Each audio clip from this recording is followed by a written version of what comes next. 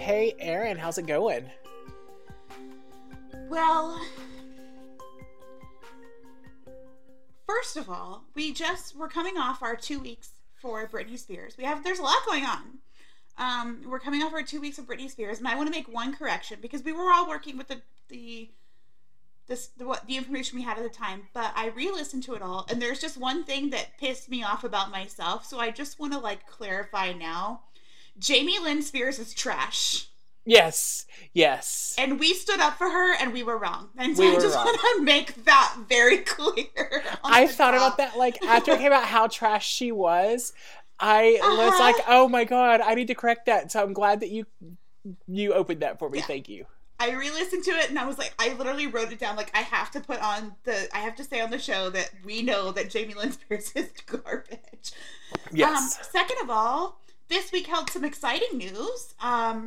Both Lifetime and Hallmark have dropped their release schedule for Christmas. Hallmark is leading the pack at 41 new movies, which will make 42 for the year for them because they did drop one in July. And Lifetime is coming in at 35 new movies, but they're starting later in the season, and so Hallmark's going to come out quick and dirty with a lot of movies, and they taper off around Christmas, and then Lifetime's going to pick up around November, and they're going to play movies basically all the time.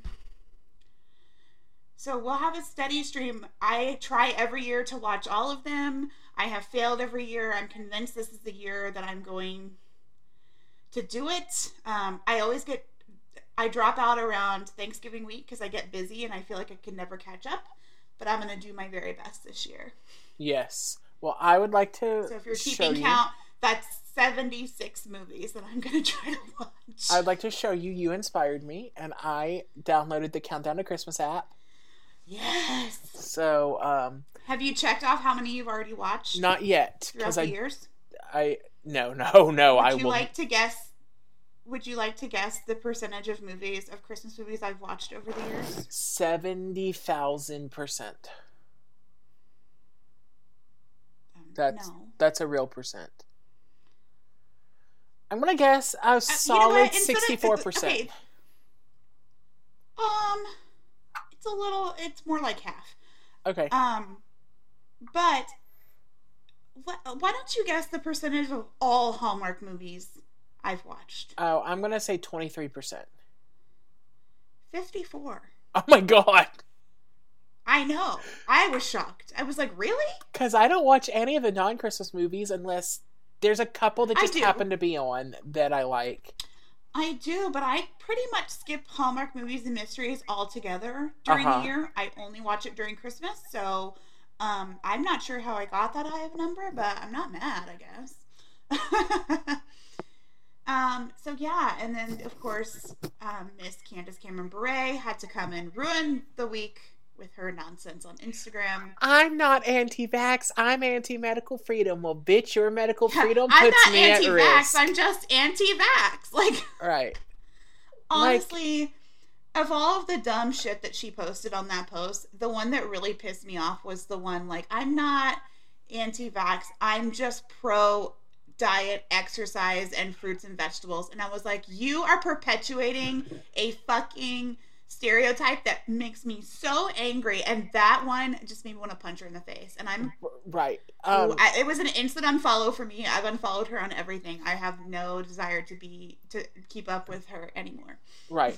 And I generally know that the people who listen to us do not ascribe to that way of thinking, but should you, I'm sure it doesn't amount to a hill of beans for you, but Dr. Sarah is physically fit.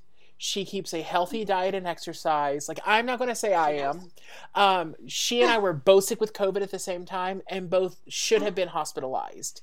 It was not good. So, regardless of how healthy you are on the inside, you're still susceptible.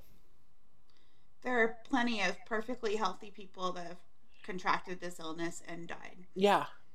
Yeah. A 19-year-old that Sarah and I know who played travel baseball, healthy, peak of fitness, died from this. Mm-hmm.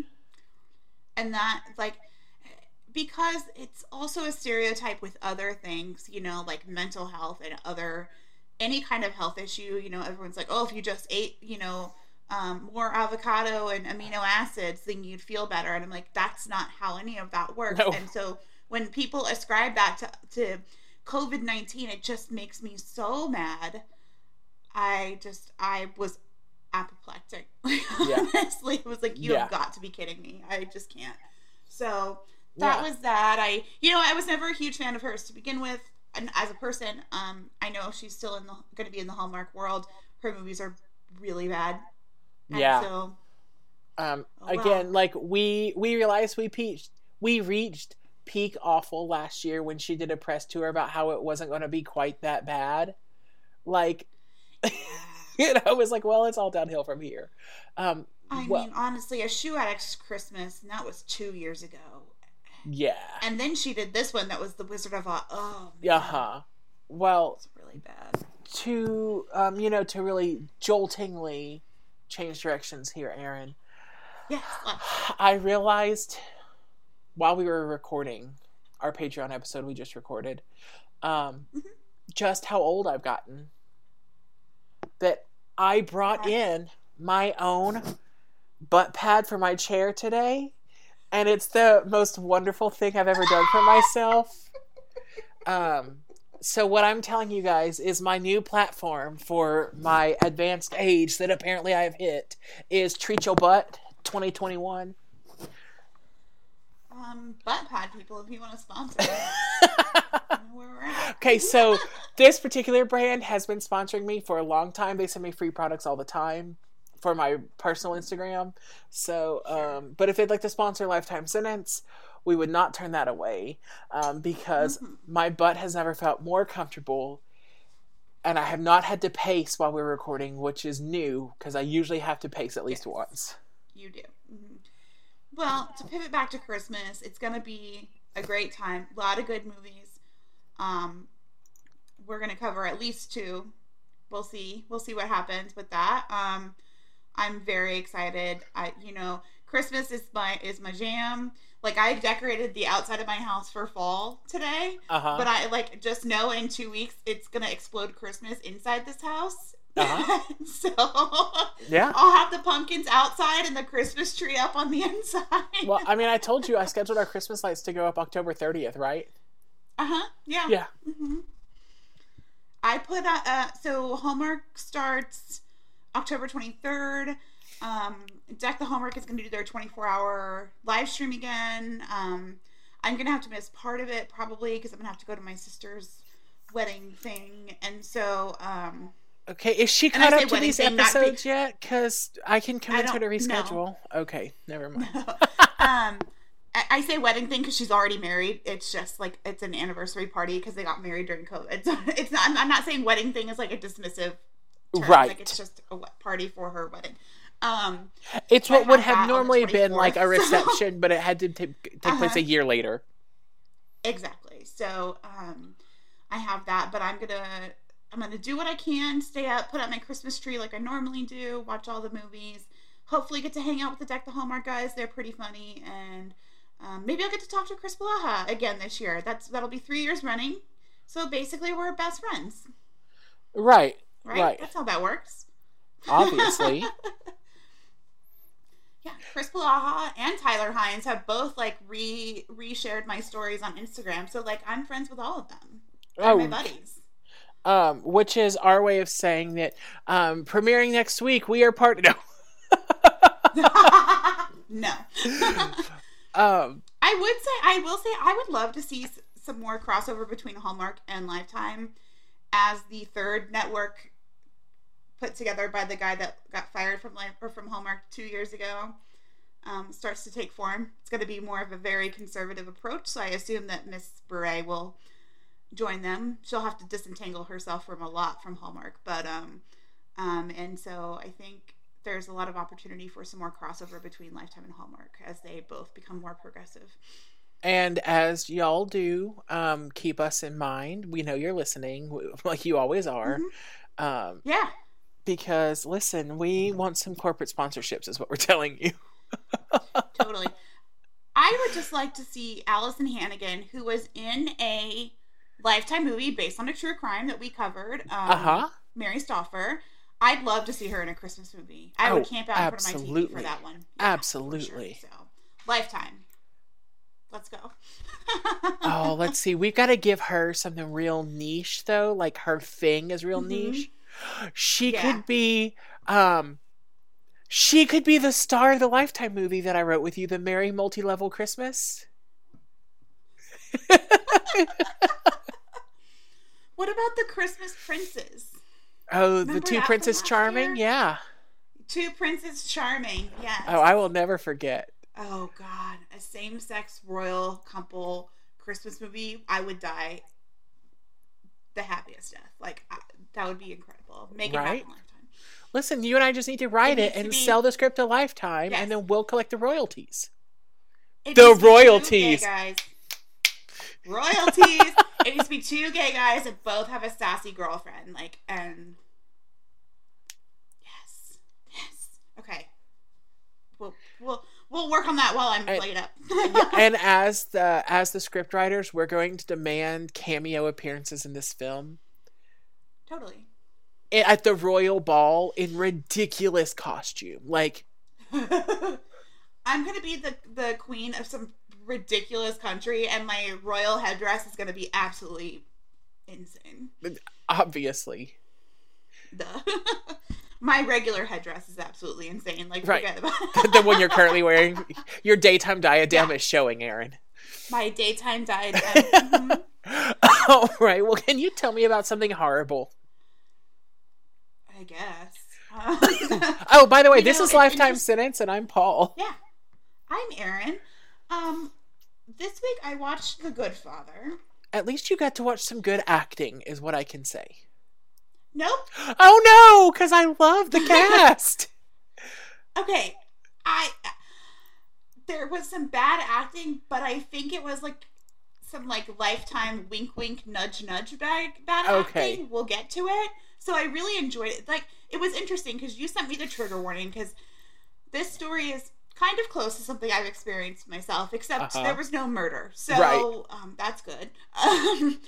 But then I got into this movie and I was like, this movie is so ridiculous that, like, this isn't even going to bother me. And then it got to where the penny dropped about one of the bad things he did, and I lost my shit. Yeah. And I was like, you've got to be kidding me! Like, screaming. So, we'll get there. Don't worry. This week I watched The Good Father. Better titles for this movie would have been The Bad Father, The Really Bad Father, The Terrible, No Good, Very Bad Father, No, No, No, Dad, No. Okay. So I like No, No, No, Dad, No. Is personally, I bet that's the one that the lowly Lifetime intern presented, and they were like, you're just an intern. And now they heard you and they're like, fuck, that should have been it. No, he's like, I have to listen to this podcast called Lifetime Sentence, and like they would love this title. And right. Like, we don't care. We see you, Lifetime intern. We see you. We honor you. It stars Tom Everett Scott. He plays Martin McNeil. You will know him from That Thing You Do. He was so hunky in that movie. One of the best movies of all time. Do you remember when they released that single on the radio, so it made it seem like it was an actual biopic? Like, I thought that was brilliant. Doing that thing you do. Okay, sorry. That's the first movie where I fell in love with Liv Tyler too. Like, Liv Tyler. I fell in love with Liv Tyler in an Aerosmith video. Right. The one with Alicia Silverstone. Yeah. Oh yeah. Yeah. Boiler Room, Because I Said So, and recently as in 2 or 3 weeks ago, he was in a movie on Hallmark Movies and Mysteries called Rise and Shine, Benedict Stone. He was also in The Christmas Connection. He was in something that surprised me.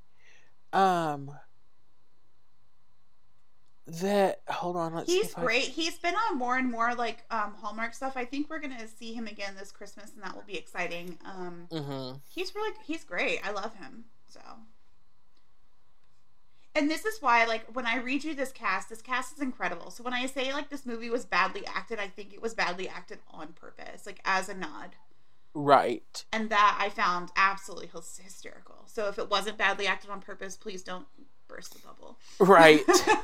Well, just like I said, this is an incredible cast. 13 Reasons Why. I was surprised that he was in that. Mm-hmm. Yeah. So then we have Anwen O'Driscoll. She plays Lexi or Alexis. We recently covered a movie she was in, Left for Dead, the Ashley Reeves story. Oh, really? Okay. Uh-huh. Yeah, she played Ashley Reeves. She was also in Burden of Truth. She hasn't done a lot, but she's starting to do some more stuff, so I'm sure we'll see her in some more Lifetime stuff. Okay, good. This is probably the biggest name in this movie, and she has a very small part. Charisma Carpenter. Which surprised me that she has a small part, considering the part that she plays. She plays Michelle McNeil, so Martin's wife. You will know her from Buffy the Vampire Slayer, Angel, The Expendables, and Veronica Mars. So, like, not too shabby of a resume she's got going on there. And for being the first also, to come public about how problematic, I always said the wrong creator, Joss Whedon is. Yes, Joss Whedon. We see you and we support you, Charisma Carpenter, and we love you because I always had the hots for her. Like, when she left this show, I was like, what the fuck is going on here? And I know she went to Angel, but I didn't have time to watch 2 shows. But I watched Buffy briefly, and then I rewatched the whole thing not too long ago. So my sister's very, very favorite show in the whole wide world is Buffy the Vampire Slayer. She loves it. I have tried to watch it. I've made it through about half the show. I cannot get through. I cannot get into it the way that I need to. And it, like, hurts me because every so often I try to go back and I'm like, I'm going to get into it this time. And I just never can. It's just not my bag. And it sucks because it is a good show. I just can't, like, I can't make it one of those shows that I binge watch. Right. And I want to watch all the time. But anyways, I texted my sister earlier because I was like, I saw Charisma Carpenter in the movie and I was like, God, who is that girl? And then you don't see her very much. And then she covers her face for reasons we'll see. Right. And then she dies, and spoiler alert. And by the way, this is a podcast where we talk about murder, so murder, yeah, weird. And so it wasn't until I looked up IMDb that I was like, oh my God, I know exactly who that is. And I texted my sister, and she was like, duh. Yeah. So Anna, when you get to this episode, you're welcome. And then we have Nicola Correa Demude. She plays Jillian / Gypsy. She is from Shadowhunters, also Burden of Truth with Anwen O'Driscoll, The Boys, and a show called Coroner. And finally, we have Alicia Johnston. And she, if I can borrow a term from one of my other favorite podcasts, Obsessed with Disappeared, she's down bitch Aunt Linda. And if you don't listen to Obsessed with Disappeared, you should.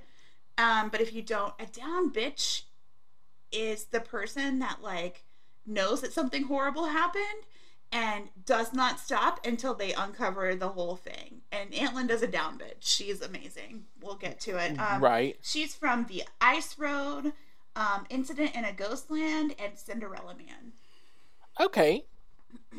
Yeah. So, like, not a bad resume for any of these people.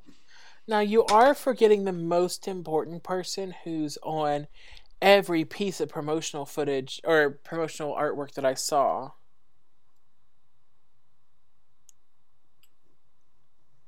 Oh, we'll get there. Don't worry, we'll get there. Cause we'll get there. Just don't say who that is. I won't. We'll get there.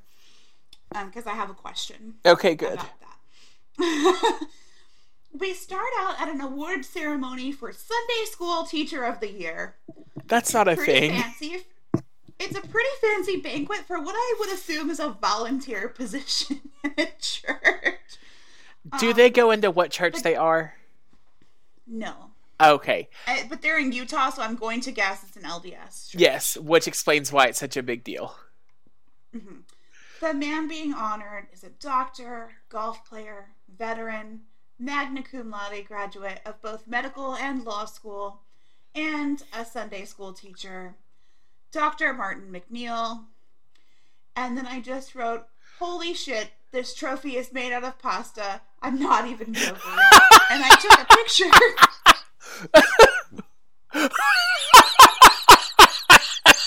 That is pasta, rotini pasta, and penne. Okay, Erin, if you and I ever get a spray painted gold. If we ever get a Webby and they present us anything but a pasta trophy, I'm giving it back. Yo, I'm gonna put this in our Discord. If you're not on our Discord, I'm sorry, but this trophy is made out of pasta. I'm not even joking. There is somebody at the props department at Lifetime that had to put together this trophy made out of pasta and spray paint it gold.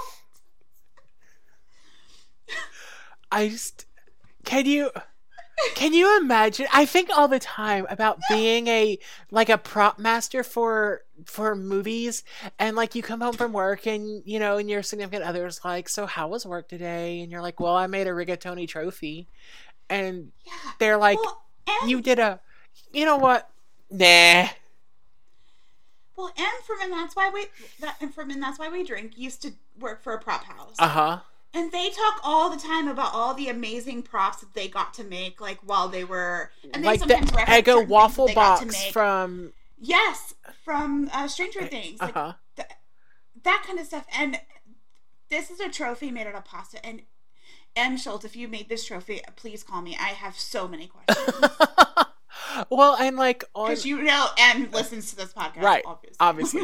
Well, on Office Ladies, they reveal behind the scenes stuff all the time, and they talk about how anytime there's a big prop like this, the prop master has to come up with 3 or 4 options, and the production team picks. So that means there were 3 or 4 different rigatoni trophies, and I want to see those too. It's the greatest prop I've ever seen in a Lifetime movie, hands down. We are 23 minutes in, and we've only talked about a pasta trophy. So I'm not even sorry. It's only downhill from here. He thanks his wife Michelle, who doesn't seem all that jazzed to be there. When they get home, he says he needs to go to the office, and he'll be right back. So he leaves. Okay. We cut to nighttime, and he's not back yet. His daughter Lexi helps her siblings get ready for bed. She does laundry. All while Michelle forlornly stares out the window. Lexi comes in and she's like, okay, here's all what I did. And her mom turns around and she's like, can you just please never go back to school? I so feel that. And then she asks, or she confides in Lexi about how she's worried about her dad because he's always disappearing. He's been going to the gym more. He's never home. He's taking late night phone calls. And she thinks he's having an affair. Okay. Lexi says it's not possible and reminds her how much Martin loves Michelle. Michelle asks her to access his phone records, and Lexi's like, Mom, you're being super paranoid. It's going to be okay. The next morning, Lexi's doing rounds with her dad because she's in medical school. And he gets a phone call.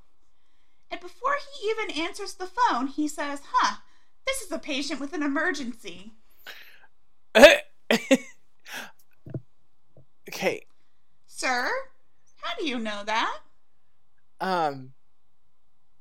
Yeah, so here's the thing, is patients shouldn't have your cell phone number. No. Well, and then he answers, so he's like, okay, this is the patient with emergency, I gotta go. He, looks at the patient that he's seeing, in his office, and he's like, you're in great hands with my daughter, the medical student. I'm sure she's gonna be fine. I'll be back. And so he answers the phone that's supposed to be an emergency with, hey. Which is that's how I hope 911 answers this. That's what I was about to say. Yeah, so hey. We have a listener. I don't know if she still listens, but a good friend of mine was a 911 dispatcher.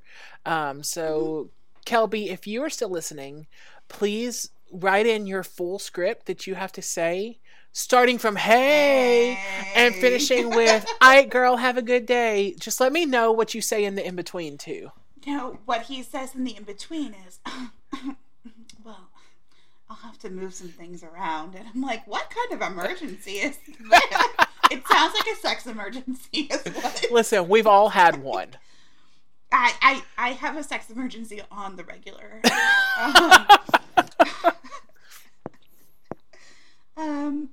So Lexi is suspicious because she hears all this. And so she downloads her dad's phone records, which I just like to say, having experience in this sort of thing, is much, much harder to actually do than people think it is, and this movie makes it look. It's nearly impossible to get someone's phone records without a subpoena, even if you own the account. Right.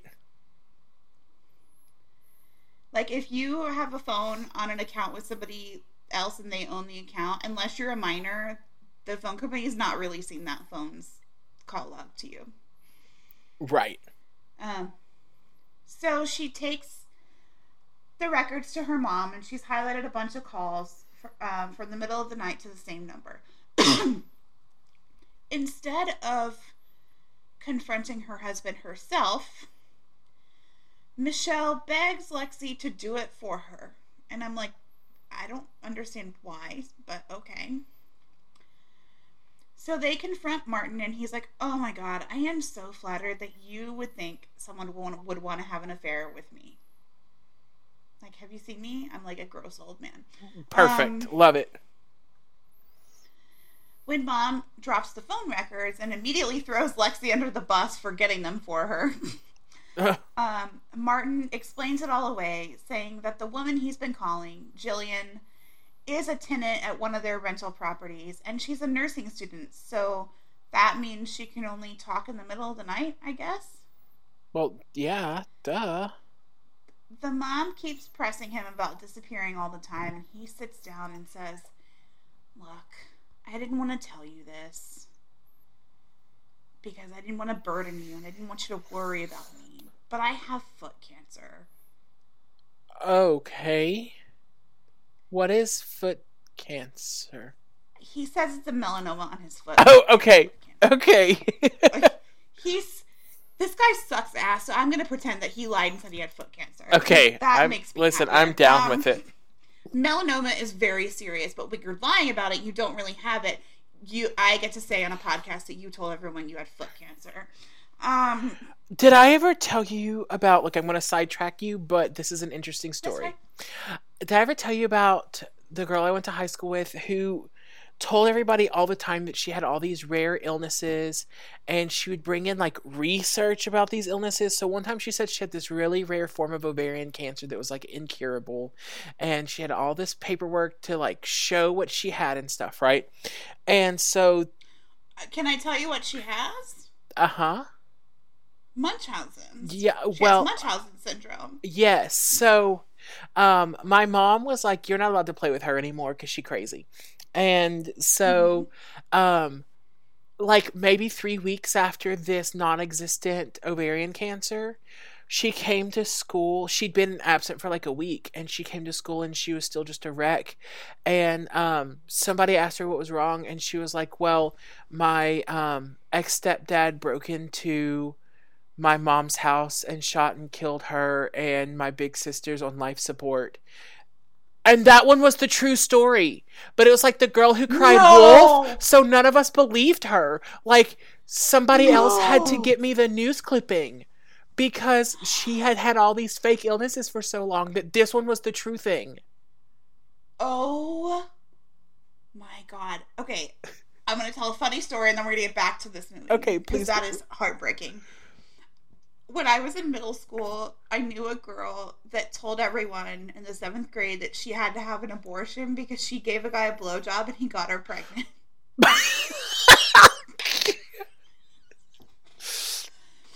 And this is why we need comprehensive sex education in the state of Texas. I rest my case. Thank you. Well, thank God she said that in the 7th grade. When you were in the 7th grade. Because if she said it in the 7th grade, now she'd be thrown straight into prison. Yeah.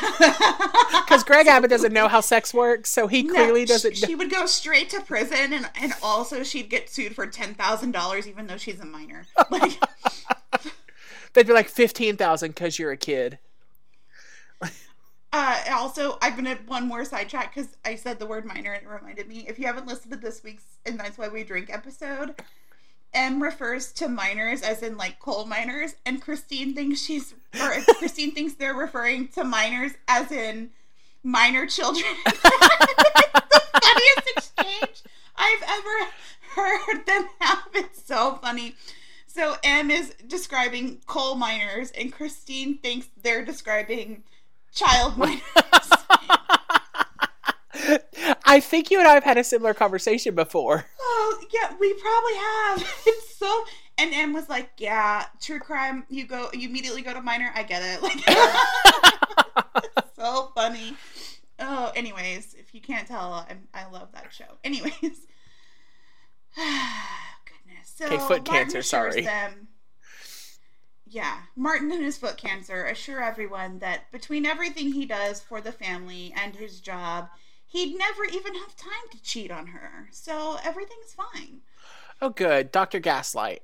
Perfect. Yeah. The next day, Lexi walks in on Martin and her mom dancing in the living room all cutesy. So I guess Martin's turned on the love bombing. Like a natural-born narcissist. God, Martin leaves to go to a doctor's appointment, and Lexi's mom announces that she's getting a facelift. Oh, good. She's totally doing it for herself, and definitely not Martin, even though he's the one that suggested it. Right. Checks out. Lexi tries to talk her out of it by explaining the risks of having a facelift, but she is not interested. Which, there's nothing wrong with getting a facelift if you really want one. But if you want one, don't let someone else coerce you. Yeah. So Michelle goes in for her facelift. While they're in the hospital, Martin prescribes her a shit ton of medication to take home. And isn't that, like, ethically ambiguous? Oh, no, it's not ethically ambiguous. It's just wrong. There's laws about it. Okay, it is illegal, because I wrote, isn't that not exactly legal? But then I was like, maybe I'm wrong, and it's just like an ethical boundary. No, so it kind of varies from state to state. Because he didn't do the facelift, so he is prescribing medication for a procedure that he did not perform. So then that is A, that's a violation of ethics, but B, you can't prescribe like narcotics and things to people in your family. Well, apparently you could back then, because he does. Yep. So, because the opioid epidemic, they've changed a lot of those laws. Sarah was explaining this to me a little bit. Yeah. Because I asked her lots of questions. We had a paging Dr. Sarah last night. Not a little bit of narcotics. No. Very many narcotics. I've got a full list. I mean, things that even I, as a layperson that knows just enough about pharmacology to get myself into trouble, knows you shouldn't mix. Things that no longer exist because they were so easy to OD on. Yeah. Ooh, it's bad stuff. Okay, we'll get to it. So, the other doctor, the attending physician that performed the surgery, is like, do you think she really needs all of this? And Martin's like, what I think is that I know my wife better than you do. That's several thousand red flags. Yeah, so they take her home. She's in a ton of pain because facelifts hurt. Like, you're taking your face and, like, stapling it to a different part of your body. It hurts. Right. It doesn't feel good. You make it sound really appealing, and now I have to go out and get one. Yeah, you're welcome. Lexi plays calming music for her because she does check, like, the med log that she and her father are keeping, and her mom is maxed out on meds. Because at first, Lexi runs over and she's like, here, I'll give you some more medication. And even her mom is like, no, I don't want any, like, even the patient is like, I don't want any more medication. Which at that point, you're like, something's wrong. Right. If you're in that much pain and you're like, please, God, don't give me another pill, something's wrong. So Lexi's mom starts to recover finally from this facelift, and she's still very suspicious about Martin having an affair. But Lexi's like, don't worry, he really doesn't have time to have an affair. It's totally fine. Lexi finally goes back to medical school. The very next day,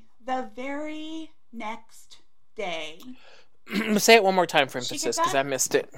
The very next day, Thank you. Just infuriates me. She gets out of class and has a missed call, or a bunch of missed calls from her dad. She calls him back and he's like, you have to get on a plane right now. It's your mom. So you get this scene of her running through the building, like trying to get outside. She calls her dad again and she's like, okay, I'm going to get on a plane. What's going on? Like, tell me everything. And he's like, she's dead. Oh, good. That was real easy. Lexi rushes home and asks what happened. And Martin feeds her the following story. He tells her this is unforgivable, and we'll get to it. I have feelings about it later, but he tells her that their youngest daughter, I don't know if she's their youngest, one of their daughters, who is very young. We'll get to how young she is a little bit. Okay. She's very young. Found her mother face down in a bathtub. But not like in the bathtub, but over the side of the bathtub. Okay. Like slumped over. He suspects, yes. He suspects that she hit her head on the faucet and then drowned. And I'm not saying that this scenario is absolutely impossible, because nothing's absolutely impossible. But that's an extraordinary amount of coincidences that have to happen for this story to be right. true. Right. And we'll get to all the coincidences, but because there's more to that, and we'll get there. But for this story to be true, there are a statistically improbable amount of circumstances that would have to be true in order for this story to be correct. Right. Because, spoiler alert, it's not correct. It's wrong. He's lying. So Martin cries and puts on a good show, and Lexi's like, you can't blame yourself. It's not your fault. Like, you had to take care of the other children. And Lexi asks to see her, so they go to the morgue. Oh my God, I thought someone was there, and you were like... Oh, sorry. You're going to have to start taking your ADHD medication on the weekends. If I take it this late, then I won't sleep. I know. Okay, so they go to the morgue.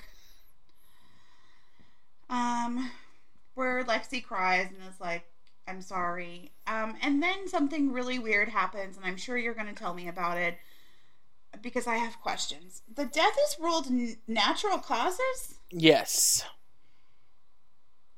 I have answers. Several answers. Those faucets come out of nowhere, man. I mean... the fuck?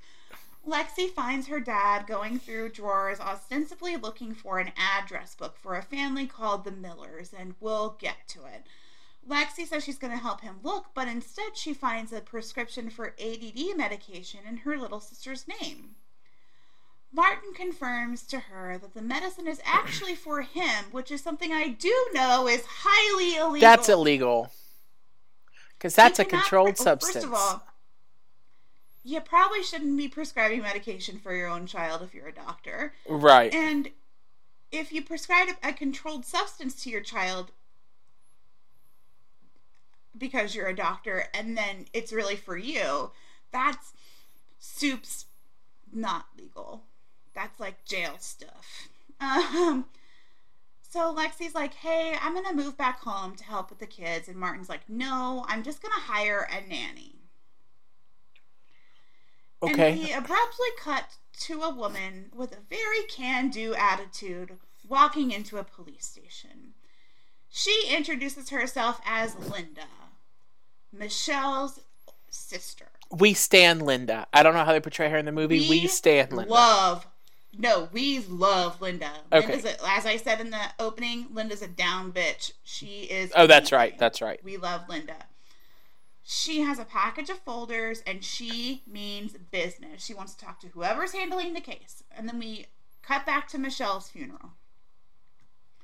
Martin gives a eulogy all about himself. That's the best kind of eulogy. You know, Michelle was a great wife to me. I was her loving provider. Oh, no, he doesn't even mention Michelle. Oh, even better. No, he's like, I just want to talk about how I have been able to persevere through every horrible situation that's ever happened to me in my life here at my wife's funeral. Perfect. He sees a very attractive woman watching him from under a tree and cuts his eulogy short. Lexi talks to her Aunt Linda briefly at the funeral. Linda tries to tell her something about her dad, but Lexi's like, hey, I'm going to have to talk to you about this later. There's so many people here and I have to go say hello. So later, Lexi and Martin are at home and Lexi offers again to stay home and take care of the kids, but he insists that no, he's going to find a nanny and it will all be fine. One morning, Lexi and her dad are walking and they're approached by the lady from the funeral, who will go on to claim she is not in fact the lady from the funeral. Oh, good. Okay. Listen, you don't know me. You've never seen me before, but it was just a coincidence that you think you saw me under a tree at your dead wife's funeral. But listen, I need to come babysit your kids. God was calling me. Oh, funny you should mention God. Her name is Gypsy. And she tells Martin that he treated her for a sprained ankle once. And then we get the most ridiculous conversation I may have ever seen. And this is where I put, I don't know if this is intentional or not, but it's funny as shit. Gypsy is talking about how she moved to nanny for a family, but then they changed plans, so she's in the process of moving back to where they live. And Martin's like, oh, you're a nanny? Uh-oh. And he's like, well, God works in mysterious ways. We Soups need a nanny, like at our house. This is so weird. How he all but winks. crazy He all is but that? winks at her. It is the funniest thing ever. I'm done with this whole everything. So Martin checks her references, and what do you know? Gypsy is the best nanny that's ever nannied. Does he just talk to his dick? Like he just, yeah, like ring ring, hey penis, she good? She good? All right. Yeah. Lexi's not super stoked about this arrangement, but a taxi pulls up in the driveway with Pink Panther-esque music playing in the background. And out comes the best nanny that's ever nannied in stilettos. Yes. Yes. Everything about this is pure gold. They straight up made a telenovela for you to watch. They did. Martin and Gypsy are real good at this, like, ruse thing. They're really, really good at it. Good. We'll get to it. Martin tells Lexi to trust him. This is all going to be fine. And so Gypsy moves in. Lexi goes to her and is trying to explain things about the kids' schedules and, like, you know, like general good big sister stuff. Yeah. And Gypsy's like, oh, yeah, okay, yeah, sure. And she's, like, unpacking all of her laundry. And I'm like, did you not bring any regular clothes, girl? It's just, like, French maid outfit after French maid outfit. Funny story, we don't see her in regular clothes again. Are they all French maid outfits? No, but it's all, like, slips and robes and stuff. A nanny in a negligee. Yeah. That's what they should have called this movie. Nanny in the negligee.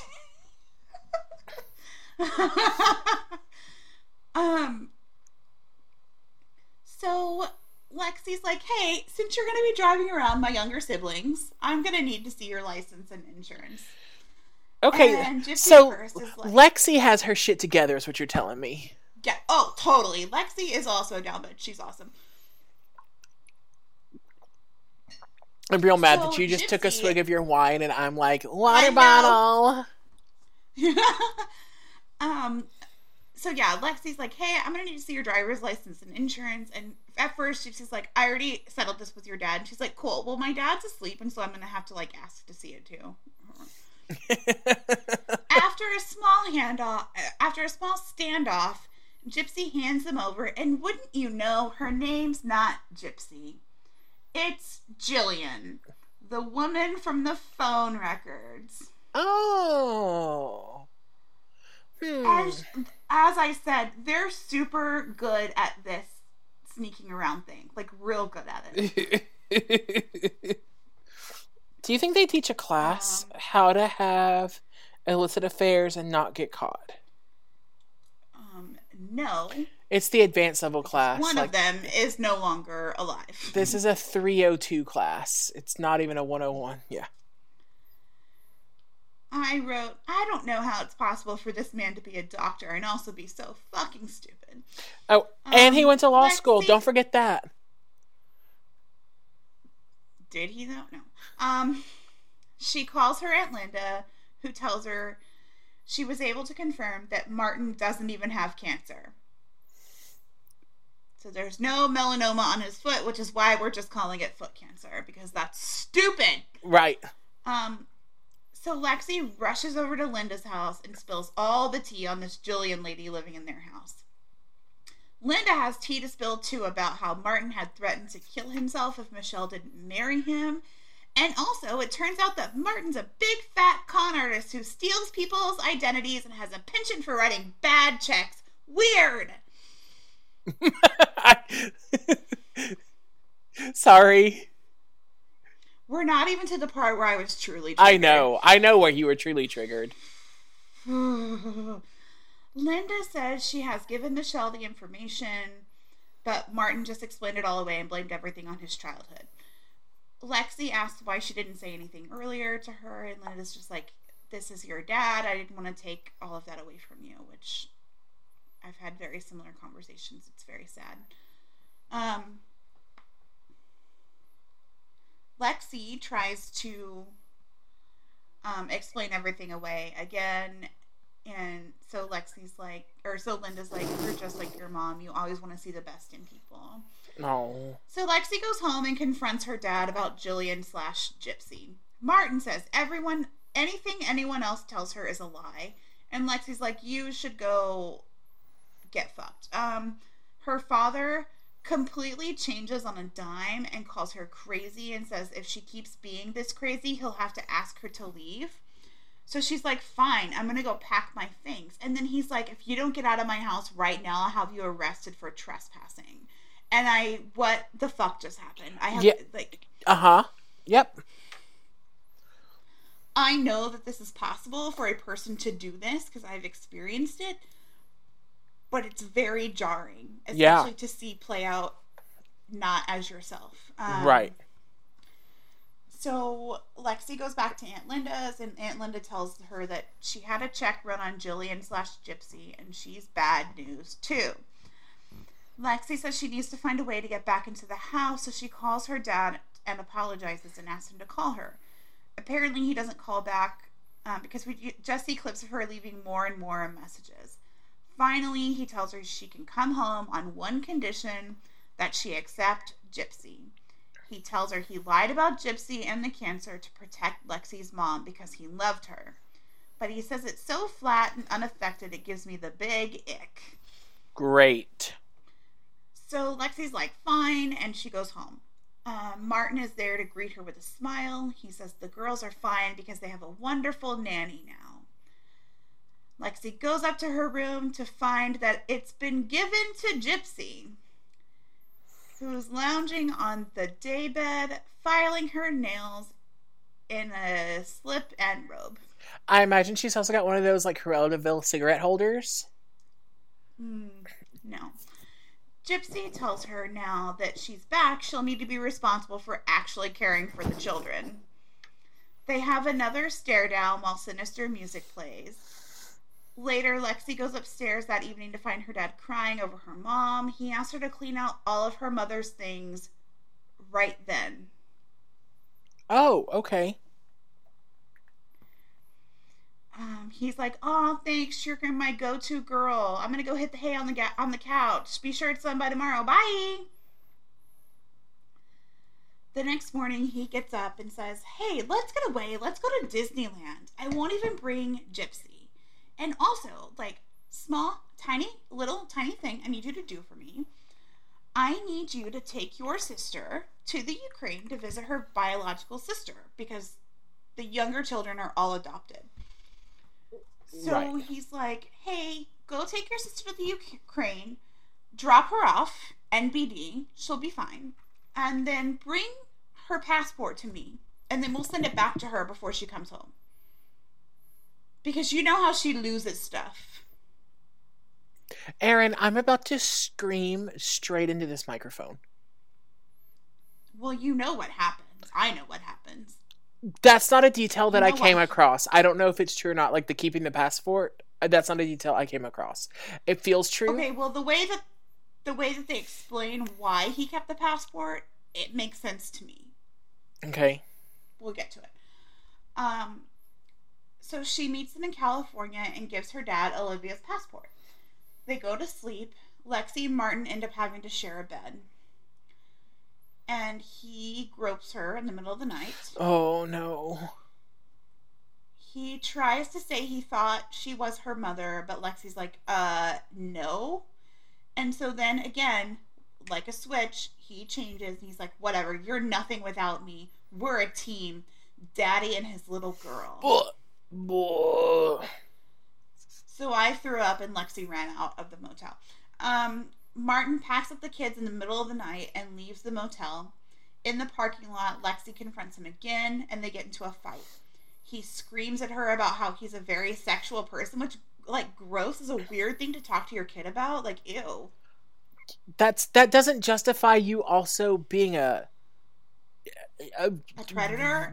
Predator of your own child. Like, gross. He tells her that he's still very young and wants to have a full life, and he taught her everything she knows, and now the world is all hers because of him. Lexi screams at him that he's tearing the family apart for his nanny with benefits, and he tells her, well, now you'll never see them again, and he leaves her there in the middle of nowhere and just drives away. Oh my God. She calls her Aunt Linda crying about how he's a monster and she doesn't know what to believe. Aunt Linda says they have to prove that Martin has committed a crime, and so Lexi's like, okay, well, I'm going to report him for sexual assault. This should have been the end of the movie. 3 weeks later... But you and I both know that when she called the police, they were like, did you have to interrupt our bingo game for this bullshit? Yeah, we're going to get to the police. 3 weeks later, Lexi and Linda are speaking with Child Protective Services about trying to get her sisters removed from Martin's care. She says she wants to help, but basically can't. So the social worker's like, love to help ya, can't do it. Aunt Linda tells Lexi, she's like, okay, he raised you. He's this raging, narcissist, crazy person, but he raised you. So start thinking like he thinks. Maybe that will help. Lexi goes back to school and gets a message from her father, like as she's walking into class, that he's decided he just can't take care of the girls anymore, so he's giving them up for adoption to the Millers. The same Millers? The one that she had to find in the Rolodex or whatever earlier? Mm-hmm. Yeah. Those Millers? Yeah. Also the adopted children? So the one who've already gone through the trauma of being adopted once? From a foreign country. Uh-huh. Yeah. So Lexi turns on her heel and leaves school again, and what medical school is this? Because, like, clearly Lexi just doesn't need to be in class. They're just like, it's fine. Have a nice time. It's got to be BYU's medical school. That's the only one I can imagine because she's so close. But she's not. According to the movie, she's in Nevada. Oh, then I don't know. Because I could never find what she was in, but I didn't look very hard. According to the movie, she's going to medical school in Nevada. I don't know if that's true at all, but, I mean, that's what it says. Lexi drives to the Miller's house and bangs on their door. Nobody answers, and so she goes around to the backyard to look for everyone. And as she comes back around, her dad's at the door. Lexi tells her father that she wants to raise the kids herself. As it turns out, wouldn't you know, he tells her that Olivia called and wants to stay in the Ukraine, the place she was adopted from. Oh, yeah. Uh-huh. That checks out. They get into a fight in the front of the Miller's house. He calls her daddy's little girl again, but then in the next breath threatens to destroy her and get her expelled from school. This guy is off his rocker. She accuses him of killing Michelle for the first time. So he calls the cops. Oh, this was insane. He calls the police to report a trespasser, and Lexi's like, whatever, like, I'm leaving. And he was like, oh, never mind, it was just a skunk. And I'm like, that's your daughter, you nasty son of a bitch. God, what a fucking asshole. This guy sucks. The worst part is we're almost an hour into this episode, and because I know the story, we're probably halfway into the movie. We're a little bit more than halfway, because everything that is about to happen happens pretty quickly. Okay. But this was a little bit longer than your typical Lifetime joint. I think they went at 2:15 instead of a 2. So as Lexi's leaving the Miller's house, she gets a phone call. It's the police department. They have the toxicology report in Michelle's death. As it turns out, she had way too many drugs in her system. And the lividity was in the back of her legs, which means she died on her back, not hunched over the side of the bathtub. No. Which any person that listens to enough true crime podcasts or is in medical school would know. Also, there's proof that Martin did not perform CPR as he had previously stated he did. So they go to the police station to speak with someone. And as you would guess, so that's the thing that blows my mind. That's the thing that blows my mind, because when a doctor performs life-saving CPR, there is a 95% chance that they will break the person's ribs. How did they not catch that?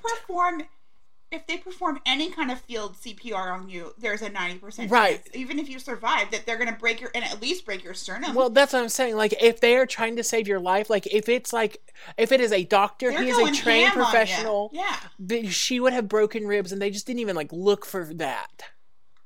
And this is the one thing that I'm like, dude, you're a doctor. You know this shit. You couldn't just break her rib? Yeah. It's like, when you're watching Forensic Files and you're covered in mozzarella stick sauce and you're like, you fucking idiot. Right. When they leave their fingerprints on stuff. Yeah, you're licking Cheeto dust off your fingers and you're like, I would fucking never. Yeah, exactly. You're like, break a window or something. God. Okay.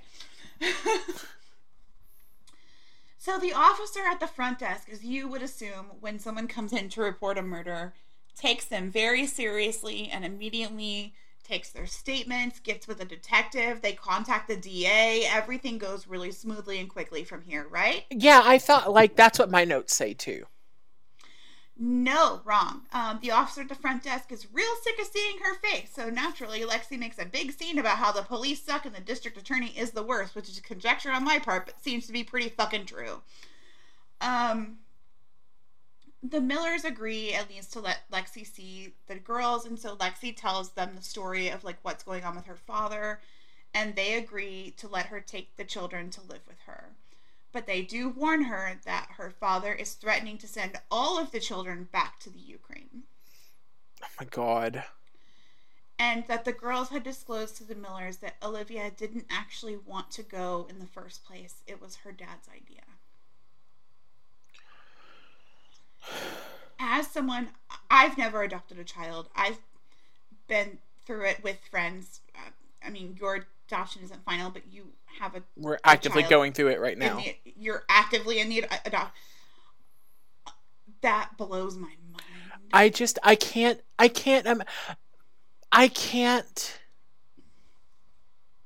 I'm so attached to your child that if y'all decided, like, hey, we can't do it, I'd be like, nah, it's fine, send him to me. But, like, he's mine now. But, like, I could never.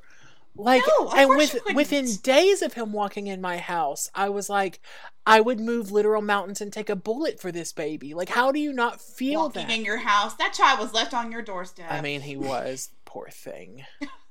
I love him so much.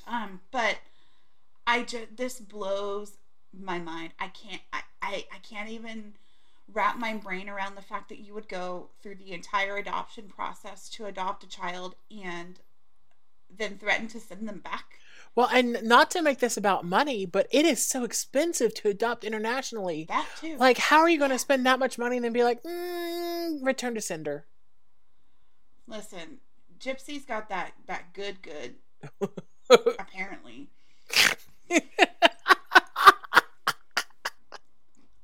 She's got it.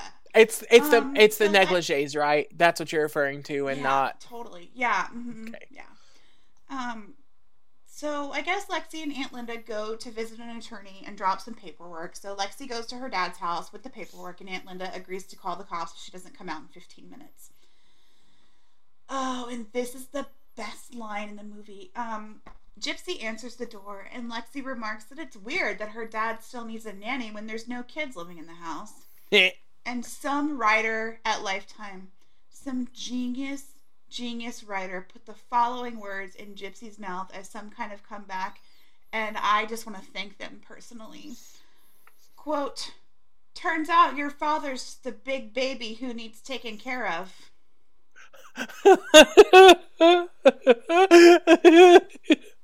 Honey, I don't think that packs the punch you think it does.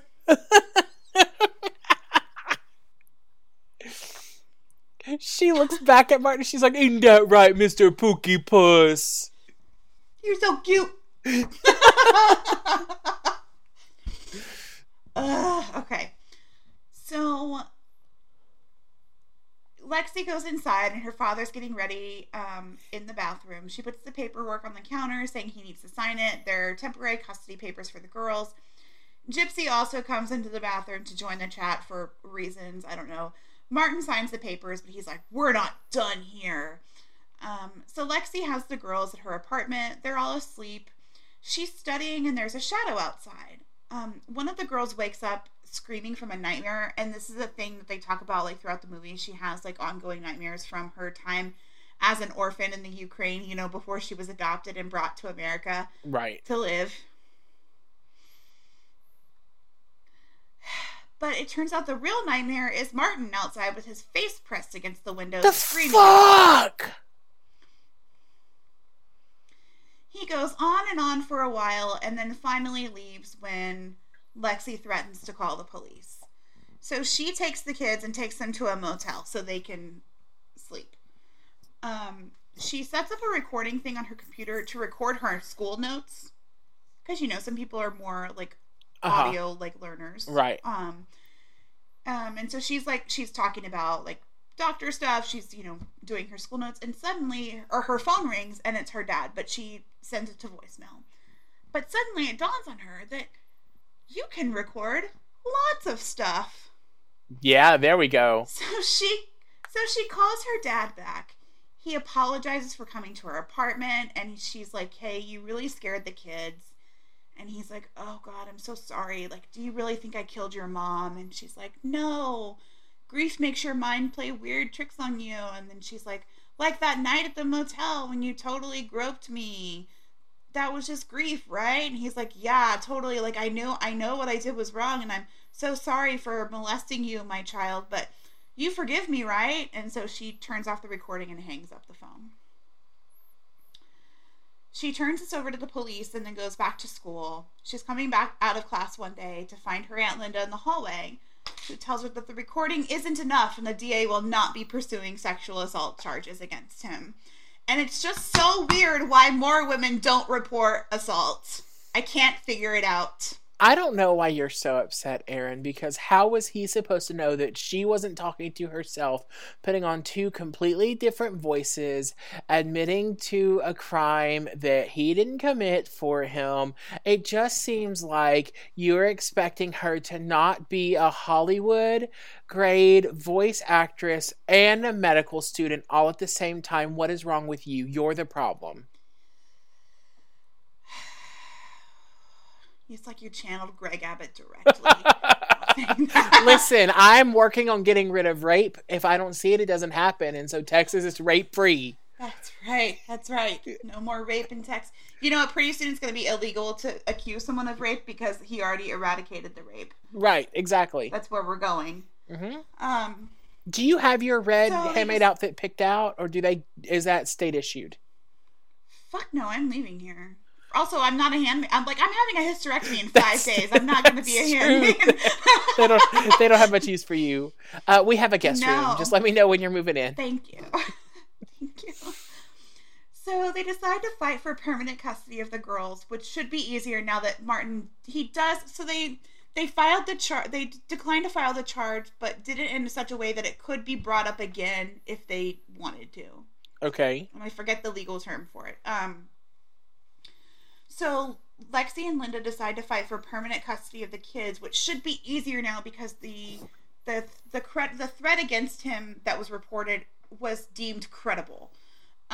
So we cut to an unknown diner and unknown characters, and this movie does this, I think, on purpose several times, where they just, I think they're switching to an entirely different movie. It's the same movie. A super hot guy walks into a diner to talk to an older man who's eating at the counter, and he's like, "Hey, I have a case for you." And the older man's like, "Aren't I retired now? Like, shit. Like, let me drink my coffee in peace." Right. So the hot guy, I guess, is a detective, and he's like, "Hey, like, this lady died of completely natural causes. You know, blow to the head, nature be crazy, you know, but her family won't stop bothering us about pesky facts and that she was actually murdered. I don't know. Can you look at this and see if there's anything to it?" And then he, like, leaves. He's like, this woman's daughters are on their periods, and they're all hysterical. So can you just look into this? They've been on their periods for years. Like, I don't understand. So Lexi gets named the official guardian of the children. So yay for that. Aunt Linda is like, she's with Aunt Linda's house, and you know, all the kids are playing in the backyard. Everybody's happy, and Aunt Linda tells Lexi that Michelle's looking down on her with pride. And Lexi says, "I just wish I wasn't constantly looking over my shoulder." Oh, poor Just thing. And the phone rings. But it's not bad news. It's Olivia. Like, they found Olivia, and she wants to come home. Okay. So in order to do that, they have to go to Martin's house to retrieve her passport. Oh, great. So they go over there. He's laying in a pool chair. Gypsy is wearing a swimsuit, a hat larger than the state of Texas, and a sarong. And she's perfectly arched by the swimming pool, kicking her feet in the water. It's art. Is she like channeling Meredith Blake? Because, like, girl, that was already done. The way they play this woman is high art. It's amazing. So Martin's like, "Oh, well, I lost that passport." And Linda's like, "Cool. I'm sure the adoption agency you went through to adopt these children would love to hear about how you left your daughter in the Ukraine and lost her passport." So he's like, "Okay, fine." And he goes and gets the passport. He's like, "I'm fucking smarter than you, Linda. God damn it. Damn it. Foiled again. Who gave this woman a brain? The man at the diner picks up the file and is suddenly very interested. He's out of coffee and he's out of refills for the day. So, like, what else is he going to do? He calls Lexi and Linda to meet him at this diner. And he says that this case is, quote unquote, mind-blowing. Because as it turns out, Martin lied his way into medical school and into law school. No. And so he should have his license for both revoked, but that's going to take time. And they need something concrete to put him in jail while they also work on murder charges, because it's very clear that Michelle was murdered. Right. Okay. Glad someone's listening. And so they're sitting there and they're like, "Okay, how do we put him in jail? Like, what do we do?" And Aunt Linda's like, "Oh, I might have something here in my magical purse of reasons to put Martin in jail." She shakes out a Mary Poppins bag and it just, like, spills out forever. She's like, It's in here somewhere. No, that's a receipt from the group. No, here it is. I'm about to lose my shit. Hold on. Okay.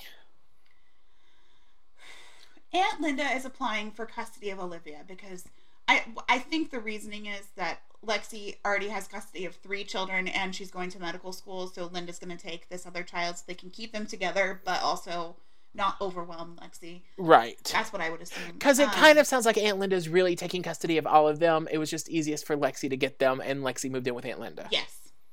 Yeah. So she's applying for custody of Olivia and received an updated copy of Olivia's birth certificate. Funny thing,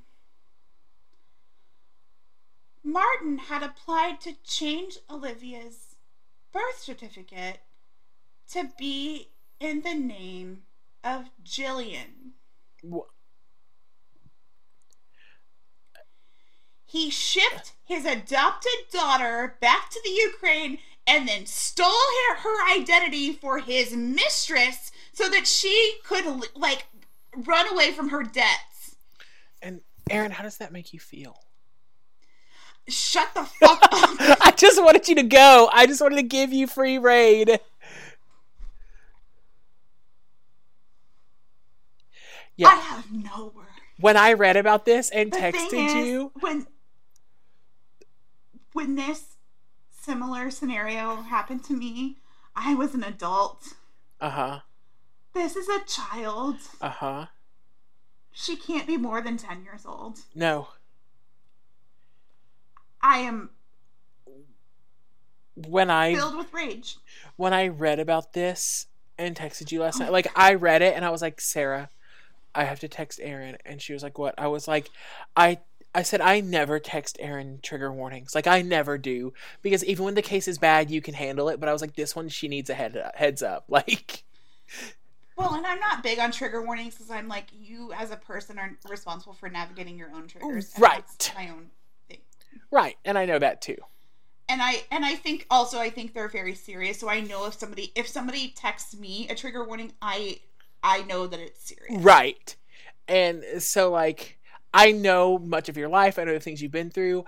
I know when something it would be normally triggering to somebody else. Even if you've been through it, it usually won't trigger you the way that I knew this would. And I was like, Erin needs a heads up before she goes into this one. Y'all, I'm heated. This is unbelievable. Unbelievable. People like this are disgusting. People that would do it to their child in general, but people that would do it to a child that is a young child, an adopted child, a child that you sent to another country so that you could do this. Like, what the fuck is wrong with you? So it just, I mean, not to excuse. I'm not excusing. It shows how deep his depravity and mental illness runs that was untreated and unchecked for so long that it did not even occur to him that this was I feel like this, I don't know, I'm not saying it's more inhumane than killing his wife, but it is on a whole new plane. It's really fucked up. Yeah. And I almost described this in the top where I almost said, we're going to get to the worst thing he does. And I'm like, well, okay, the worst thing he does is kill his wife. But this is so diabolical. It's so awful. I just, where do you come up with this? And I asked this in our group chat earlier this week for other reasons I don't want to discuss. But I asked, this person knows that they're hurting me, right? This person knows that what they're saying is hurtful. Right. And it's a mixed bag on whether they really do or not. And that's another whole issue. But the mental the mental leaps and bounds you have to be able to take to do something like this is it's a lot. It's astounding how deep it has to run for you to jump the way that they do. Yeah. Yeah. But the retired detective, on a good note, is like, this is perfect. I can totally put him in jail for this. I can't put him in jail for a sexual assault. I can't put him in jail for murder. I can't put him in jail for being a fucking weirdo. But identity theft, totally. Like, yes. Like, let's do it. And I understand they needed something, but this country is so fucked up. Like, yeah. I just can't. So the FBI goes to Martin's house and they arrest him and Gypsy. They both yell and scream in the driveway. The car with Gypsy pulls away and Martin sees Lexi. He shouts at her, "You did this." And she tells him, "Well, I learned from the best." Yes. And he's like, "I will get away with this too." And she's like, you might. And then he says, she asked him if he ever loved her, but then says it doesn't matter because she finally loves herself enough not to care. And then she says, quote, "Who else but your little girl could take you down?" And she walks away while Martin cries and screams that he did love her, and she has to believe that. 3 years later, Lexi meets Cal, the retired detective at the diner. Cal tells her that the new coroner has re-reviewed the autopsy, and they have changed the cause of death from accidental to uncertain, which means that her father is going to be charged that very day with first-degree murder. So let's go to court. Lexi testifies while Martin alternates between crying and trying to stare her down. This is textbook narcissistic behavior. It's mirroring what he thinks people want to see from him. Lexi theorizes that Martin put the pills in Michelle's breakfast. I'm pretty sure she's like saying all this on the stand, and I'm pretty sure as the type of witness she is, this would all be speculation and would be thrown out. But it's a movie. But she gets to the part where she theorizes that he put the pills in Michelle's breakfast. She gets back to the part where he let a 6-year-old little girl find her body. Yep. And again, I'm like, this is the worst thing he did. But he did these 3 terrible things, or he did more terrible things, but he did these 3 terrible things, and they're all terrible in different ways. Yeah. That are all equally disgusting. Like, this man, oh my gosh. Except when they find her, she's not dead yet. So Martin drowns her and then calls 911, knowing it would be too late. Oh my God. The attorney asks her why Martin would destroy a life he built so carefully, and she says she doesn't think they'll ever be able to truly understand his sociopathic mind. But she believes that her mom was finally starting to see through him, and she had the power to destroy his public image, so he killed her before she could. And now the true star of the show has arrived. It's Nancy Grace. I'd forgotten I asked you about her. I was like, what did Linda do? She's here for verdict watch. And I just want to know how much Nancy Grace gets for appearing in these movies. She's in a lot of these movies, and it's all just copy from her own show. But they have to pay her for that. Yeah. I'm curious how much they pay her. She makes a shit ton between Lifetime and her Hallmark appearances because she wrote a series that Hallmark turned into a Movies and Mysteries that she's like the secretary of this firm that she shows up in all the time. So weird. So Nancy Grace summarizes what happened so far. Linda and Lexi meet Cal in the courtroom for the verdict. Martin's found guilty. I mean, go rot in a hole, dude. As the final piece de resistance, the bailiff grabs Martin by his arm and says, "Mr. McNeil?" And Martin stands up and says, "It's Dr. McNeil." And I was like, my guy, no, it's not. Right. You're not a doctor. He stares down Lexi again as he's let out of the courtroom. They lead him down this hallway, and my initial thought, and we'll get to what happens, was, oh, this guy's going to kill himself in like 5 minutes. Lexi and Linda walk down the stairs like fucking heroes, and Martin goes to jail. 3 years later, Lexi brings flowers to her mother's grave on the 10th anniversary of her death. She tells her mom that Martin took his own life in prison, and of course, someone that narcissistic would have to do that in order to remain the hero in their own story. Oh, yeah. But really, he's just a coward. She says, quote, "He's with his maker now, and there's no escaping that." And that's the end. Oh my God. That's an intense... This movie was really good and also laughably bad at the same time, and I actually really liked it. So I think they made a choice, as you told me about it, I think they made a choice to make it laughably bad because this case is so rough otherwise. It's so dark. It's so dark. Like, they had to make it into kind of soap opera-y because they didn't change a whole lot of the truth. So they had to make these kind of good actors act terribly to make up for it. This case is dark. And remember I said I was going to make you vamp? Uh-huh. Go. Okay.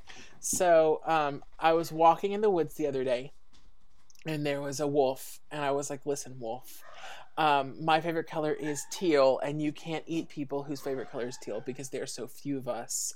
And the wolf was like, "Dude, why are you even fucking talking to me? I don't really care." And then I realized I wasn't even in the woods. I was still in my bed, and that was the alarm clock, not a wolf. That was amazing. I'm back. All right. So my sources are Wikipedia, The Murder of Michelle McNeil. And then 2 ABC News articles. Hey, props to Wikipedia for actually using the victim's name. Yes. ABC News had one article called Utah Doctor's Life of Lies Unravels After Some of His Children Are Convinced He Murdered Their Mother.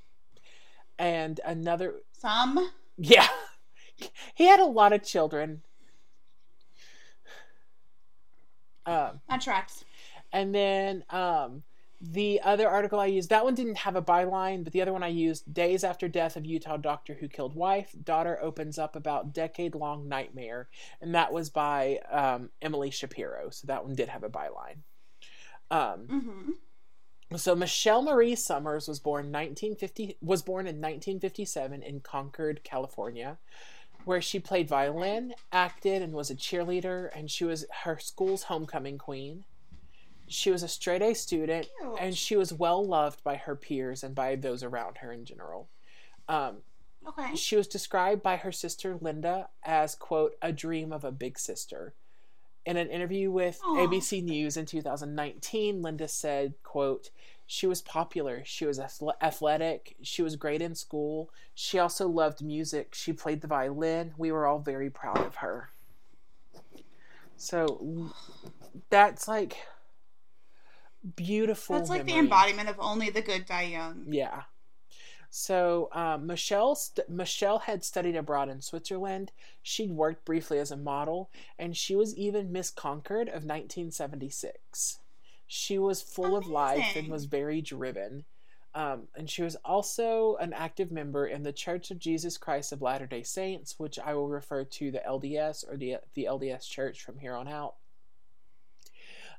Yes. When Michelle was at a mixer event for young LDS singles, she met Martin McNeil. Oh, God. Okay, I just want to point out, a mixer for young LDS singles is where Susan Powell met Josh Powell and Michelle met Martin McNeil. So let's just, like, those events need to be canceled. Yes. No more. Yes. 2 deaths is too many. No more. So just a brief rundown on this motherfucker because he's the worst and he doesn't get much of my energy. Oh my God, he is the worst. Martin McNeil was born February 1st, 1956. He joined the military in 1973 at the age of 17, but was placed on... Did he have a choice? In 73, in 73, I would think that would be like he was drafted to the military, but of course, but like, at 17, be like he joined the military. No, you can be drafted at 17. Can you? Okay, I thought you had to be 18 to be drafted. I think you have to be 18 to go, but you could be like pre-drafted. Gotcha. Drafted at 17. Yeah. Well, either way, he was placed on disability leave for mental health reasons in 1975. He subsequently received veterans benefits for years after that. What? Oh, we'll talk about it. Sorry, that was a lot of shrieking. My grandparents were in the military, and that is despicable. No, thank you. I reject that. Yep. After meeting Michelle, they eloped and got married on February 21st, 1978. Oh, girl, no. And 4 months into their marriage, Martin served a 6-month jail sentence for forgery, theft, and fraud. So, well, put a pin in those charges because they're important later. Yeah, I don't need to put a pin in those. I get it. In the first 5 years of their marriage, Michelle had given birth to 4 children. They were really good Mormons, I guess. Her children would go on to say that her family was the most important thing to Michelle. She loved being a mom to a large family, and by the time of her death, Michelle and Martin had adopted 4 more kids. 3 were adopted from Ukraine, and then the 4th was actually their own granddaughter. Who was the daughter of their second-born daughter, Rachel. Rachel. I was like, I wrote her name somewhere. Okay. Interesting. I hate when they describe, like, a woman, especially after she dies, and they're like, oh, her family was the most important thing to her. Like, yeah. Okay. Obviously, my child is the most important thing to me, but that's not my entire personality. Right. I hope people have more to say about me when I die than that. So through the course of their marriage, Martin attended Martin attended both law and medical school. He never practiced as an attorney, but he made damn sure that everyone he encountered knew that he was a doctor and a lawyer. So, in other words, he was just another mediocre white dude on a power trip. Yep. Quote, he walked in the room and sort of took it over, like, look at me, Linda said. Like he was above everybody. I never liked him. He seemed arrogant to me. He seemed all about himself. Yeah. So, Rachel, who...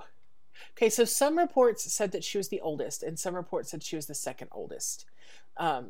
So Michelle and Martin's daughter, Rachel, was quoted to say that her father changed exponentially when he turned 50. Quote, he started acting strangely. He became just very obsessed with losing weight and his appearance. He'd go to tanning salons, she said. And that just feels really red flaggy to me. Okay, I mean, anyone that goes to a tanning salon is red flaggy. Like, don't do it. Well, don't worry. It was also red flaggy to Michelle. So, yeah. Okay, good. Michelle began to suspect her husband was having an affair and confronted him about it. So he quickly turned to the attack on her, saying that she was just feeling insecure because she needed a facelift and maybe she should go see his friend who is a plastic surgeon. So, like, what a classy gaslighting asshole. Yeah. Now, this isn't the first time their marriage had shown signs of stress either. In 1994, Martin was accused of having sexual relations with a patient at the BYU health clinic where he worked. Dude, no. He responded to these allegations by threatening to kill himself.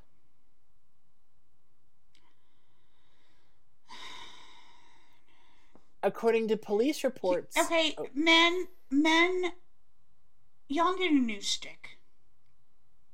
Like, it's over. It's over. Like, stop doing that. It's so gross. Yep. According to police reports, in August of 2000, Michelle had caught Martin looking at porn, and he responded by grabbing a butcher knife and threatening to kill himself and her. And, like... That seems legit. Is it in that order? Because, like, go ahead. Like... Yeah. And, you know, that's actually... Aaron, I know you've never been caught jerking off, but that's actually a normal reaction to being caught jerking off, is grabbing a butcher knife and threatening to kill everyone in existence. I mean, it would seem if you're caught doing that, you probably, like, the last thing you should have in your hand is a butcher knife. Those things can get away from you real quick.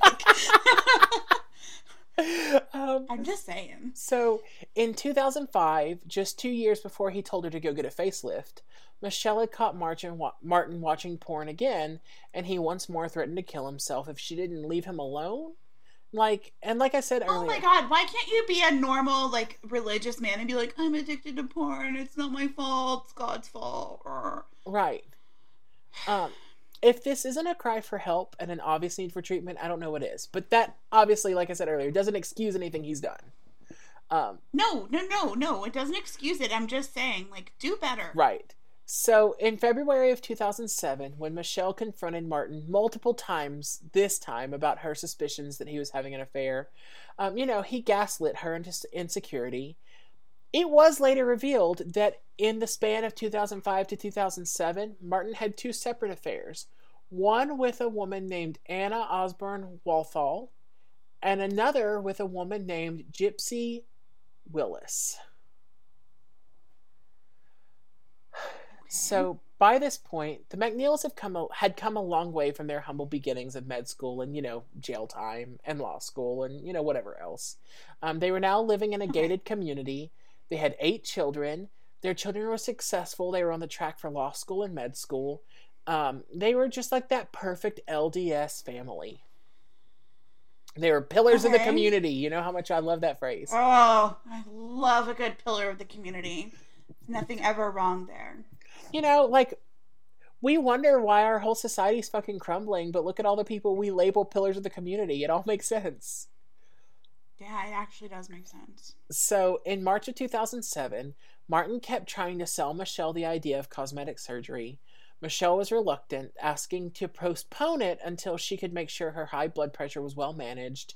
And she also said she wanted to lose some weight because she thought that might make her feel better too, and that she wouldn't even need the surgery if she just lost some weight. But Martin pressed her for the surgery, and she agreed to a facelift, hoping that it would save her failing marriage. No, honey.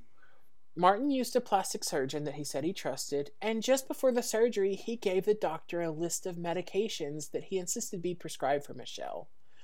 The surgeon was reluctant at first because he felt these medications should not be taken together, but McNeil insisted they wouldn't be. In the end, the list of prescriptions Michelle was prescribed included. Are you ready, Erin, for this laundry list? Yeah. Lortab. Okay, I know what that is. Ambien. Valium. Okay, Okay, so Lortabs are like the old school, like hydrocodone, acetaminophen mix. Yeah, but they no longer exist because people were ODing on Tylenol. Right, and so now it's a more finite mix. Before it was it was a more manufactured. It was a Tylenol 500 with. Yeah, and so now you get like a hydrocodone 5 milligram with like a acetaminophen 350. Yeah. Yeah, or a hydrocodone 10 with a acetaminophen 350. But these were more hydrocodone 15. They were 15s and 500. They were. Yeah, they were. So this was my paging Dr. You should Sarah not be taking that with Ambien at all, ever. Oh, yeah. So it was Lortab, Ambien, Valium, Percocet, Phenagrin, and Keflex, which is an antibiotic. Okay, but Percocet and Lortabs are basically the same thing. They're the same ingredients. They're just different medication. Yeah, so one's hydrocodone and the other's Oxycontin. Yeah. And also, okay, Phenagrin gets a bad rap. But in my, I've had stomach problems my entire life. And in my experience, Phenagrin, when given to me, now, it puts me on my ass. I have to take a Phenagrin and, knock out for, 8 hours. But it is the only thing that stops my nausea when it's really, really bad. So, Dr. Sarah says that one of these painkillers might have been prescribed. Phenagrin for sure, just in case you're feeling nauseated after a big nausea from the painkiller. Right. And then Keflex because it's a antibiotic and you're recovering from a major surgery. Yeah, and you don't need a Valium as an anti-anxiety or a muscle relaxer in that situation at all. Right. And so even when I had neck surgery, I had pain medication and muscle relaxers, but I had to take them on alternating schedules because I could not take them together. Right. Because I would have been really sick. And so I had to be okay, I have to take this every 8 hours and this every 12 hours. Right. And of course, out of respect for Dr. Sarah... And the 8 hours and 12 hours couldn't mix. Out of respect for Dr. Sarah, disclaimer, always check with your physician. Never trust the medical advice given on lifetime sentence. She is not your doctor. Oh, and God. She's giving me a rundown at 12 o'clock at night saying, can I please fucking go to sleep? Yeah, she's not your doctor, and neither of us are doctors at all. So definitely don't take medical advice that we give on here. I'm just saying, that is a dangerous myth. So, I mean, throw freaking fentanyl in there, and then they'll be oh well, she just died because too many. So I did a paging Dr. Sarah to find out what these drugs did, and what they would do to somebody if you all combined them, and her eyes just got this big, and she said, "Oh, they gonna die." That's what she said. Yeah. Yeah. I'm not even a doctor. You could have run down that list of medications to me and be oh, she's gonna die. So the surgery was conducted on April 3rd, 2007. Michelle spent the night in the hospital and was released on April 4th. The following morning, April 5th, Michelle was found unresponsive by Alexis, who, by the way, changed her last name from McNeil to Summers to honor her mother, so she goes by her mother's maiden name. I love that. Me too. Alexis was home on break from medical school when this thing started, and then so she didn't miss a whole lot of medical school until after all of this, because you'd mentioned what school are you in, girl? For real. So Alexis said, quote, "When I walked in there, she was completely sedated and out of it." So Alexis confronted her father, who admitted he'd given Michelle too much medicine. Quote, and he said, "Oh, and your mother threw up, so then I gave her more medicine." No. So here's where I dropped the last bit of information about this snake that I was holding on to for a while. So by this time, Martin McNeil was the medical director of the Utah State Development Center, which is in American Forks, Utah. And according to their official Facebook page, it is a state-operated intermediate care facility for people with intellectual disabilities. It operates under the direction of the Department of Human Services and the Division of Services for People with Disabilities. So as someone who runs a large-scale state-run medical facility and has 2 professional degrees, he probably should have known better. And spoiler alert, he absolutely knew better. So I understand, we're all human, right? People make mistakes, even doctors. That's why there's malpractice. That's why they call it practice. Right. But I can even understand, you're caring for a loved one, you're a doctor, you're administering their medications, you're doing the best you can, and maybe you mess up. Maybe you double dose a medication or you miss a dose of a medication. Something bad happens. What I don't understand is then he comes back and says, well, I gave her too much medication, and once I realized that, I gave her more? Right, that's the thing that doesn't make sense. That's the thing that I was just floored about. Yeah. You have too many degrees. I am not a doctor, and I know that if somebody's taking too much medicine, I don't give them more. Yeah, I'm not a doctor, and I've done it myself, where I've been recovering from something, and I go to sleep and I wake up and I think it's been a long time, but it hasn't. Right. And so then I take a dose of a medication too soon. Well, it makes me feel sick. Right. Right? Because my body's like, no, don't do that. And so then I'm like, wait, I did something wrong. Let me backtrack, figure out what I did wrong, and then I'm going to fix it so that I don't feel like shit. Because I don't want to feel like shit. I already feel like crap. That's why I'm taking medicine. Right. Exactly. So Alexis, in realizing that her father was untrustworthy, either because he was a fucking idiot or for more nefarious reasons, she decided to take over administering her mother's medications. That's fine. And at this point, Michelle was still wearing eye patches from her surgery, so she couldn't see, and she told Alexis to hand her each pill, saying she wanted to, quote, feel it with her finger, so if he tries to give her something else, she'd know what he was giving her. That has to be terrifying. Was that in the movie? No. I'm so shocked because this to me equates to the part of the movie where she's where Alexis gets up and is like, oh, you must need more medicine. And she's like, no, I don't need more medicine. I don't need more medicine. Yeah. That is... Yeah, I mean, it's... rough. That must be so scary. I cannot imagine. Over the next few days, Michelle appeared to be recovering well, as well as expected, and Alexis was about to return to medical school, and her mother stopped her one evening and said, and asked her something, and so Alexis said, quote, she started to cry. She said, if anything happens to me, make sure it wasn't your dad. Okay, I know I don't need to say this, and I know that this doesn't make this anyone's fault. And especially if you're in that situation, you're in a bad situation. Oh, yeah. And chances are you can't leave. But, oh my God, if you ever find yourself in a situation where you're thinking, if I die, it's because of this person, and you can get out of it, get the fuck out. Yeah. Get out. And of course, she couldn't. She was recovering from surgery. It's not like she could be like, I'm leaving.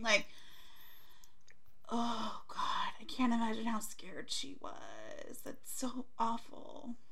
So, on April 11th, 2007, a week after Michelle's surgery, and the day after Alexis returned to medical school, Martin returned to work as normal.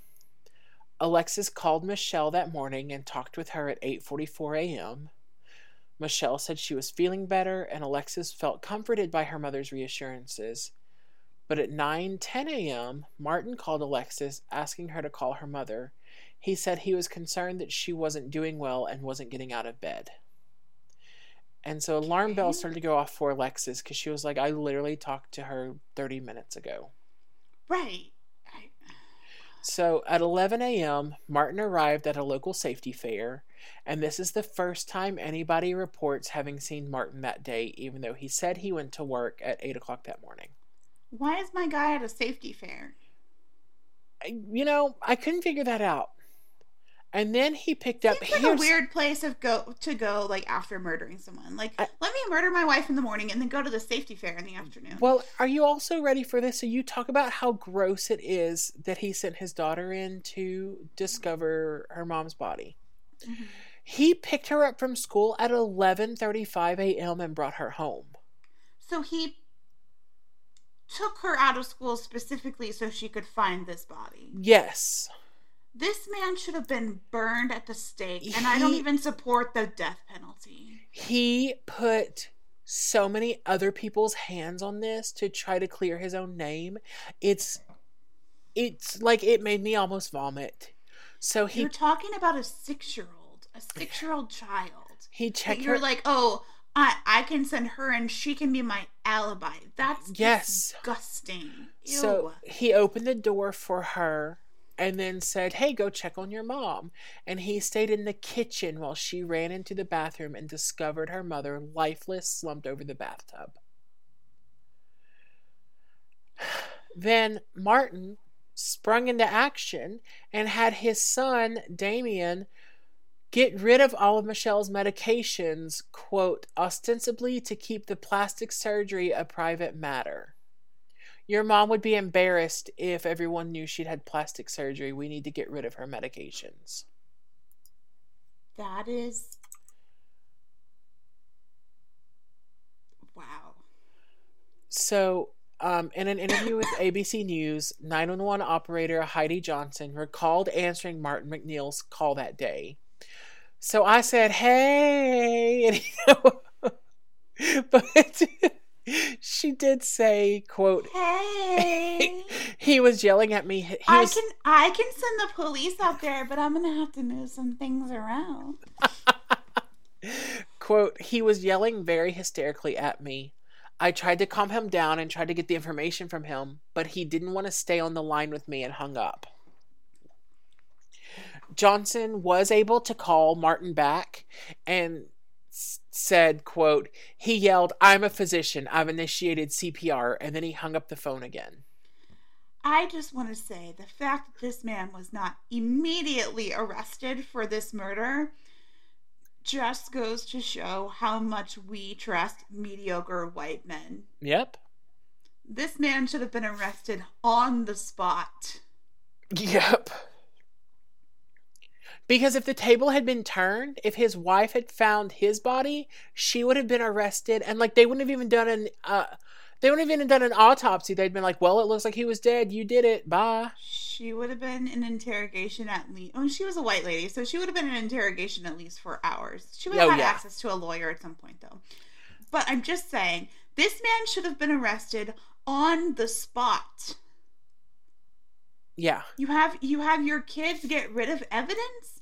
And, like, also, they're kids. Like, any social worker is going to ask them a question and they're going to spill their guts. Like, what the fuck is wrong with you?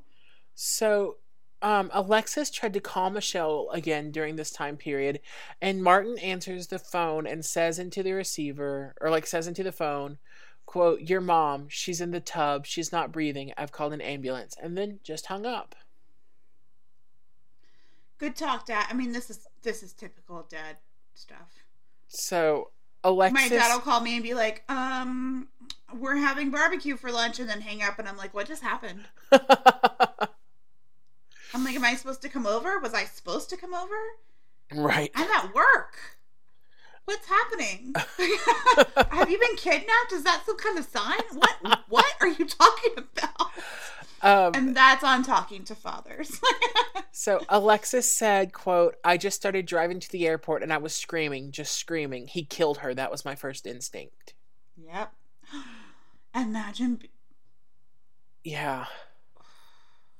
Alexis said. It's weird because I can imagine this scenario. Not this exact scenario, right. but a similar one. Alexis said that she wanted to count how much of her mother's medication was left to see how much had been taken, but by the time she'd arrived, it had already been flushed. Quote, he said it was making him sad to look at, to see this medication. As soon as I heard that, things were just starting to add up. Everything was adding up. I'm sorry, you call 911 and you're like, this medication makes me sad. It does not spark joy. Throw it away. Right. I read Marie Kondo. Yeah. So, however, also, I just want to say as an aside, my dad is not a bad person. I feel like I'm dogging on my dad, and I don't mean to at all. I love my dad. No, that is especially how your dad does. You've shown me text messages from him that are just like, do you remember those brown shoes I had? Yeah. And that's the whole text. That's it. Okay, and you're like, what brown shoes? And then he doesn't respond. My dad texted me on Saturday morning. I hope you're watching First Play. Boom.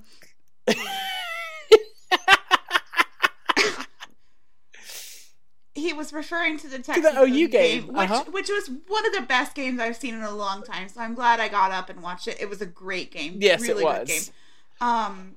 But that was his. I hope you're watching First Play. First Play. Boom. That's it. That's the text. That's the text. It's like Kevin in The Office. Why say many words when few words work? Like, there you go.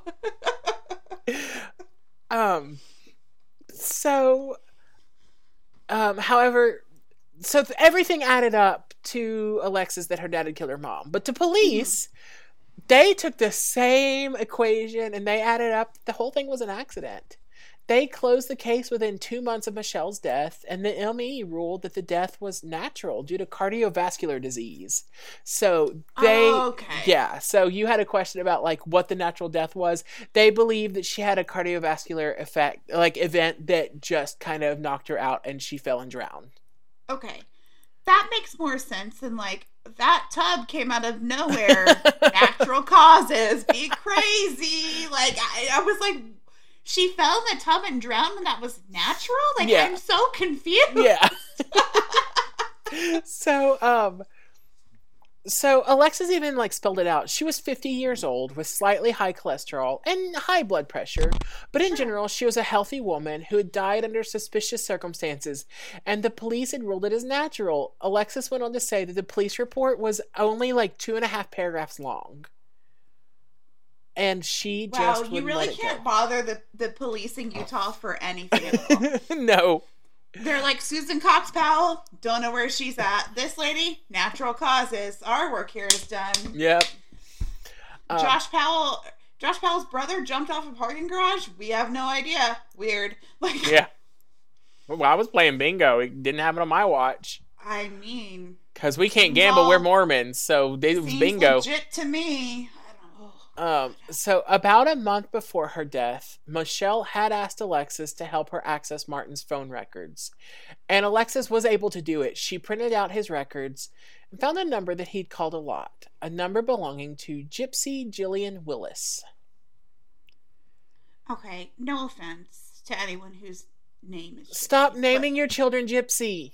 But you got to choose. Like, your name is Jillian, and you got to choose... And you chose Gypsy? Girl. No, like her full name. First of all, I just want to say, like, that's cultural appropriation for something. For the Romany people. And that was a slur against them. Like, it is. Like, that's gross. Stop it. So, Willis told ABC News in 2013, quote, "We met online. He sent a message." Aaron. Oh God. You do the online dating thing every so often and you delete it within minutes. I deleted it earlier this week, actually. Yeah, okay. So when you swipe the favorable direction, right. Okay, whichever way. And did you notice how I had to like do it with my finger so that I knew which way? And a potential suitor sent you a message. Okay. if they ask you what you know about quantum physics, does that just turn you on? Like, did I miss this opportunity with Sarah, and do I need to do a do-over? You know, I really want to say no, it doesn't. But compared to the other things that men deem important to send to me, I'm gonna put quantum physics in the good column. Okay, so the bar is on the ground. The bar is below the ground. Okay. I actively think on the daily, if I could choose my sexuality, I would date a woman. Yeah. But I can't. And I've really tried to figure out how I can. Talk to a conservative. They'll tell you. But, you know, they can never tell me when they chose to be straight, so it's really hard for me to talk to them. Oh, that's fair. That's fair. Okay. Yeah. I need to know, like, when was your straight ceremony? Like, when was the ceremony where you're like, I, Jim Bob Miller, choose straightness? There's no... And then the thunder rolled and the lightning strikes. They can't tell me, and so I just really don't understand how they can tell me why other people chose to be gay. Well, Gypsy said, nope. He asked me what I knew about quantum physics. There was just instant chemistry. And I'm like, girl, did you fail all your science classes? Because those don't even go together. Okay, first of all, I had a guy a couple of weeks ago ask me what I knew about the stock market, and then I said nothing, and then he turned it sexual, and I was like, oh, I'm out. How do you... I don't want to know. No, you don't. I don't need to know how bull market suddenly becomes more than just a bull market or a bear market. It's bleak out there. I've decided to be alone. Okay. So then she said he was tall, he was handsome, he was very well spoken. Okay. And then she went on to say that she knew he was married, but that didn't sound any alarms for her because she wasn't looking for a serious relationship at the time. I just want you to listen to this noise. Uh-huh. Yeah. Okay. I will give her that there's an entire section of TikTok devoted to, do I really like this man, or is he just tall? Yeah. Yeah. So that's forgivable. I mean, tall men are very deceiving, but the married thing would give me pause. It would make me ask some questions for sure. Right. Absolutely. So, like, especially because he went on to say that he had... So he's not just married, he's married with like 100 children. Right. He said that he already had the perfect life and the perfect wife. So, like, at no point does he's not one of these dudes on, like, Bumble that's like, I'm in an open marriage. My wife totally knows. Like, right. Like, I was about to say, she didn't even say that he said those words or anything. So, like, I don't know. This whole thing is oogie. It is oogie. But also it just speaks to how convincing a narcissist can be. Yeah, that's true. To put you so at ease with a situation that you would not otherwise be at ease in. Yeah. Gravity. Yeah. Mm-hmm. And she said, so then it went on to say that although she had never met Michelle, this perfect wife, she showed up at Michelle's funeral, which Alexis noticed immediately and found weird. Odd because this complete stranger to the family had shown up, and Martin had already forbidden many of Michelle's family members to attend. Like, he'd already said many of Michelle's family couldn't attend, but then this random stranger shows up. This almost, in a weird way, reminds me of Scott Peterson. That's what I was about to say. Where he's at the vigil for his missing wife. And he's calling and saying he's in Paris. His girlfriend saying he's in Paris on New Year's Eve. That's what I was about to say. It has that same, like, ick. Like, I talked about the ick factor in my notes. It has that ick that I... and I thought that as I wrote these notes, as soon as you hear it, your entire body just contracts. You're just like, ick. Like, ugh, I hate it. So Alexis also commented that Martin demanded that Michelle be buried within 3 days after her death. Oh, no. You're hiding something. Yep. So Rachel and Alexis, the two of the oldest children, volunteered to split their time caring for the younger McNeil children. But Martin said he already had other plans. He told them he'd already found a suitable nanny. And Alexis was like, well, then what's her name? And he said, oh, it's something like Jillian. And so Alexis looked him straight in the eye and said, quote, Dad, Gypsy Jillian Willis, I know that woman. I know Mom was worried you were having an affair with her and you were not to bring her in this home. Oh, shit. So, within weeks, Gypsy moved in anyway. She admitted in her 2013 interview that she did move in to help with the kids, but when they had the opportunity, she really was there to sleep with him.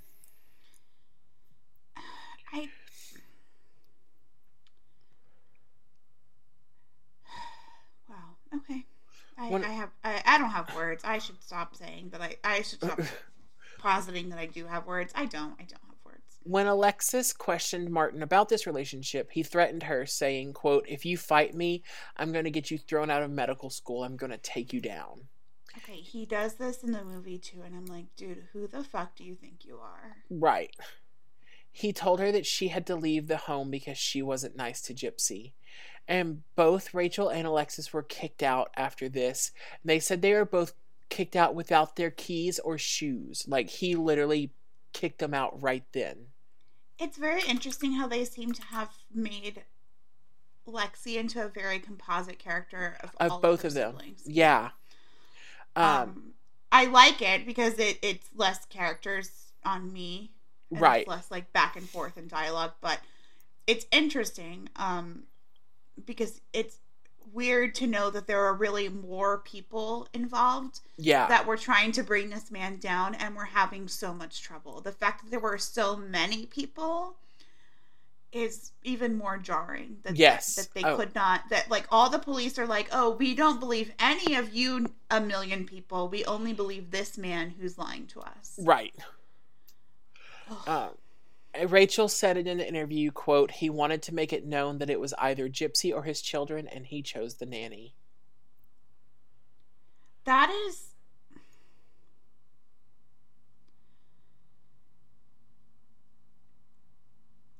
There are no circumstances in which I would choose another man over my child. No. Some guy could be like, oh, he could be the richest.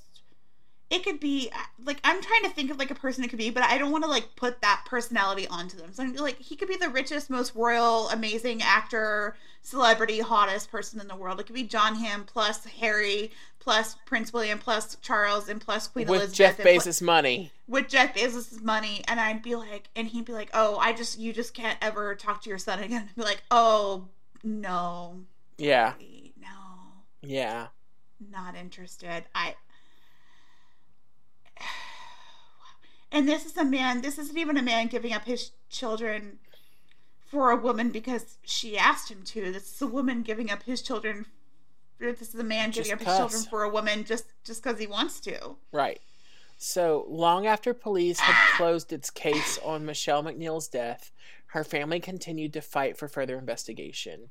Quote, I'd try to go to the authorities. I'd go to the governor's office, Alexis said. Quote, I went to every single newspaper in Utah trying to get someone to listen. My mother was murdered. She was murdered and no one cares. I don't know if I could do this. I know what I went through when I went through a fraction of what they were going through. Right. Trying to get information, trying to track things down, trying to understand what was happening. And that was so hard on me. I mean, you were there, you know, that was so hard on me. I can't imagine how exponentially more difficult this was on them and how they managed to do it without breaking. Because I would break. I don't think I could do it. So in the end, Aunt Linda wrote a letter that I think went to the governor's office. I forgot to put it in my notes where it went. But that apparently was the tipping point that reopened the case. And in September of 2007, Doug Whitney and Jeff Robinson, who were investigators with the Utah County Prosecutor's Office, were assigned to reinvestigate the case. Okay. Whitney, Yay, that's good. yes. So Doug Whitney obtained a subpoena and started digging into Martin's background as far back as college and his postgraduate career. And he basically said that when he has a big case like this, like that he feels like there's something wrong, he goes as far back as he can, because if you have a rockily built pyramid, if you pull the bottom stone, everything comes down. Yeah, everything comes down. Oh, I can. Yeah, yep. I know. And so he went back as far as he could, and he soon discovered that Martin's entire career was based off of 2 falsified transcripts from different colleges so that he could get into medical school. It is amazing to me, and maybe this was just a product of the times, although the more that happens in our own lifetime, the more I think that it's not just a product of our time. It's amazing to me how seemingly easy it is to doctor your transcripts. Well, and especially... And I feel like if I'd known this, I could have and I wouldn't even do it to, like, get into like, I don't want to do something that I'm not qualified to do. Right. Like, I could just get a better job, right? Like, I could make a little bit more money. Right. I could be like, oh, I graduated magna cum laude from UTSA. And they'd be like, oh, you didn't just regular graduate? Cool. Like, okay, we'll pay you this much instead of this much. Yeah. Well, no one has ever cared about my magna cum laude. And my master's degree didn't count for much either. Right. So. Well, because you're in education and that, right. Like, nobody gives a fuck about education. So maybe I should falsify a whole new degree. Yeah. You should be like, oh, by the way, I'm a teacher and a lawyer. And then you'd be like, oh, sorry. Right. So, in fact, what they found out was that not only was it just like a falsified transcript, he took someone else's transcript and put his name on it. Oh, he Don Drapered himself. Yeah. Okay. Spoiler alert, but that show's been out for years. Right. You've had time. He also uncovered that McNeil had been discharged from the military after briefly serving because he claimed he was schizophrenic and hearing voices, and that he had fraudulently collected $3,000 a month for more than 3 decades from VA benefits. I have a question. Yes. This was during the Vietnam War. They weren't letting people out for shit. How did this bozo get to be like, oh, I'm schizophrenic? And they were like, oh, we don't need to check that. That sounds weird. Like, go. Okay, so and here's some money. He was just talking like that girl in that TikTok I sent you last night, the daddy bear voice. That's just how he talked in every follow-up visit. This is like some Donald Trump level bullshit, but like he just didn't get that far. Yeah. So I need to scream into a pillow, and there's no pillows around me. And the one that is next to me, the cat's sleeping on, so I can't even get it because I'll disturb her, and that's mean. So when he was in his early 20s, he opened up a checking account and wrote fraudulent checks to furnish a house and buy jewelry, including diamond rings and watches. He bought, Aaron, how many feet do you have? Wait, height or like feet? On your body, like, that help you walk. Oh, 2. Okay. At any given time, how many pairs of socks can you wear? Oh, I hate socks, so 0. Okay, this man used his hot checks to buy 60 pairs of socks and dozens of pairs of shoes. And I'm like, dude, just buy a washing machine with your hot check and wash like 10 pairs of socks. You don't need 60 pairs of socks. This is the problem, like, when you dive into a narcissist's brain and you try to figure it out. Narcissists be crazy, and they be crazy for a reason because they're crazy. Like you can, right? If you Nothing try to follow sense. If you try to follow the rabbit trail to like what it is that drives them, you're never going to get anywhere. You're just going to drive yourself insane, and I know because I've been there. He also bought himself a year's supply of chocolate-covered cherries. I mean, that trust. So that was that case in 1978 when he went to jail for 180 days right after marrying Michelle. For cherries. For Right. cherries? Delightful. So for that, he was convicted of forgery and grand theft. And Sure. when he got into medical school, he was on felony parole. And this was the first time any of their children knew anything about their father's criminal past. Okay, if you are a felon, you can't vote. You can't serve on a jury. There's so many things you can't. You can go to medical school though? I don't think so. But Okay. they didn't have the computer software at the time. So actually, because Now I gotta pace, because, like, what the fuck? because of a Patreon case that I am working on for the future, I know about this Promise software that was the first software that compiled all of the like police reports in the nation all at one time. It's like the first searchable database. So, And that came out in the mid 80s, early to mid 80s. So he so got the into thing that, like, they search for your fingerprints or whatever. yeah, like that database. So this first one was called Promise, and it was incredible, and I can't wait to tell you all about it. But I'm so excited. that didn't come out until like 3 years after he got into medical school. So I think he probably just frauded his way through by that much. Patreon.com/lifetime sentence to hear about that. Oh Right. my god. So while Rachel, So interesting. Con artists like that, it's so weird because, like, almost 99% of the shit they get away with is just sheer luck. It is just sheer right place, right time, didn't get caught. Yep. So while, oh, go ahead. Oh no, Okay, I I'd cut have you off, more sorry. to say, but I don't. While Rachel and Alexis were working with their aunts, Michelle's sisters, to get the police to reopen an investigation of Michelle's death, Martin was desperately searching for another family to adopt the 3 youngest daughters in the family. You know, the ones who were already adopted by him. Dude. He had arranged... He has to know that this makes him look the most guilty out of everything. Right. Right? Like, he has to... This is the thing. We're texting the group chat. They have to know that this is hurtful. He has to know that this makes him look guilty as shit.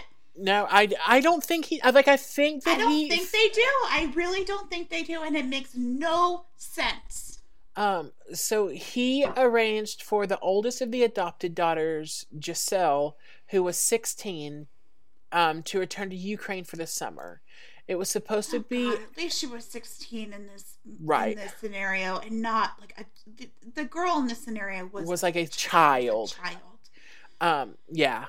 But so it was supposed to be a 2-month visit, but it stretched to almost a year because he made no arrangements for her to come back. In the meantime, Martin and Gypsy stole Giselle's identity while she was gone. Willis assumed this new identity, assuming a fraudulent security number, ID cards, and birth certificate.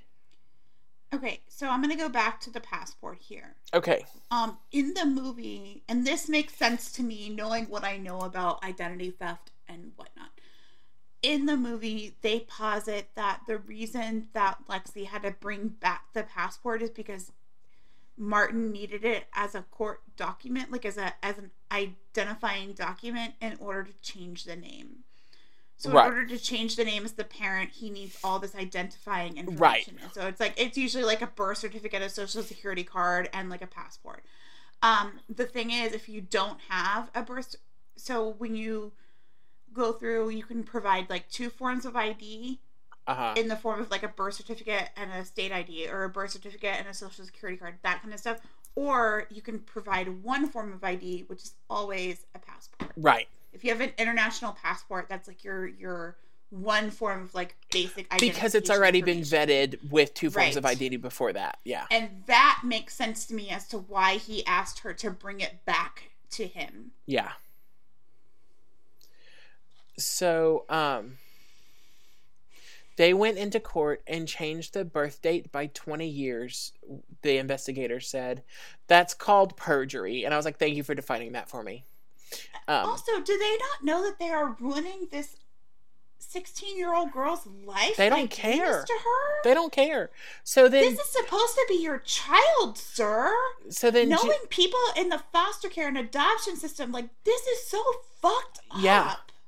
So then Gypsy went to ABC News and said this was all Martin's doing, and she was basically innocent. Oh, good Lord. No, shut the fuck up. Quote, when I got together with Martin, I had a lot of tax debt, probably in the range of $50,000 or $60,000, she explained. I knew this was breaking the law, and I didn't want to do it. I said I didn't want to. He said that this is the best way to do it. It's temporary. It's not going to hurt anybody. Nobody would notice. And then she said she trusted him because he was an attorney and because he was very powerful and he was influential. So I just assumed that he knew what he was doing. He'd been successful all of his life. Yeah, he'd been successful at doing this shit, girl. You know, and I'm trying not to blame her for not knowing, because I am sure the level of charm that she was getting is equal to the level of charm that other people were getting that made them believe that he was a good person. And I'm trying to give her that space. That's how he got to be known as a pillar of society and all of that. And it fucking pisses me off because I also have a lot of tax debt. I have a lot of debt that is not even mine. Uh-huh. And you know what I'm doing? Paying for it. I'm paying for it. Yeah.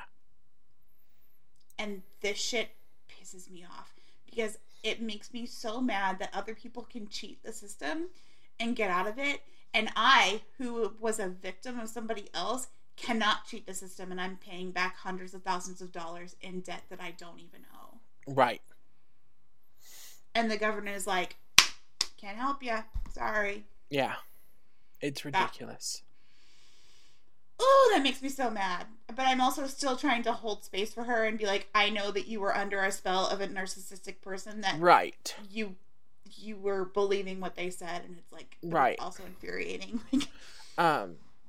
So Gypsy assumed the identity of Jillian Giselle McNeil, and Martin claimed that she was his wife and sometimes his daughter. So that oogs me out. Ew. And he right. Is it like, okay, tonight you're my wife, okay? But next week when we go to the other thing, you're gonna be my daughter, okay? Just like, ew. I hate this person. But she's still in that negligee with the cigarette holder. The cigarette and the big hat. Yeah. I love how you picture, like, whenever you picture her, she has a cigarette holder. Whenever I picture her, she has the big hat. Right, so she's got both. Like, why not? There's no such thing as too many accessories, Erin. No, Coco Chanel said when you leave the house, you, like, look in the mirror and take off one accessory. But she was like, no. I have all the accessories, and that's what I need. Well, the third was a butterfly ring that went on 2 fingers. That was her third accessory. That's the one she left. No, she's still wearing that shit.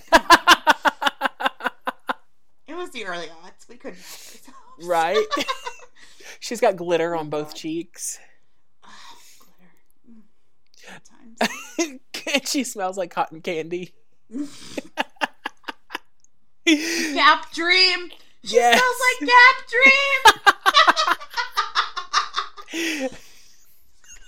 I forgot. You've unlocked a memory I forgot I had. Yeah. Do you know what Gap Dream smells like? Booty hole. Fruity Pebbles. Sure. I always thought it smelled it off. I was a Gap Heaven girl, not a Gap Dream girl. But... I preferred Heaven, like, if other people were. But then, like, so, because I was in the AP classes and that's where rich white people go, sure. My classes were always just, like, all the cheerleaders competing to be the smelliest. Like, so I never... It's like Gap Dream, Gap Heaven, warm vanilla sugar, sweet pea. Bright side, all the boys smelled like Curve. So, like, at least the guys all smelled the same. And there was that one girl who thought Cool Sweet Pea from... Remember Cool Water? Oh my god. Oh my god. So cool yes, she smelled like all of those. I remember buying my high school boyfriend Cool Water one year. Cool Water, yeah. Good time. So anyway, remember CK1? Oh, yeah. That was the shit. And I want to be honest, I still wear Paris Hilton. Like, Paris Hilton for men is great. I have a perfume that I wear I usually only wear it during the fall and winter because it's just so hot. Like in the summer, it just ends up smelling bad. Like anything you put on ends up smelling bad. But it's from L'Occitane. Yeah. And it's one of their perfumes. And it's unknown. Like it's not even... It's really expensive, but it's not even like super fancy or whatever. But it's my favorite thing, and I wear it all the time. I love that. So anyway, I forgot we were in the middle of an episode. Anyways, so back to this gruesome, horrible thing. Sweet Pea, Gap Dream, something happened. Gap Dream. Anyway, so he transferred the house out of Michelle's name and into hers. Mm-hmm.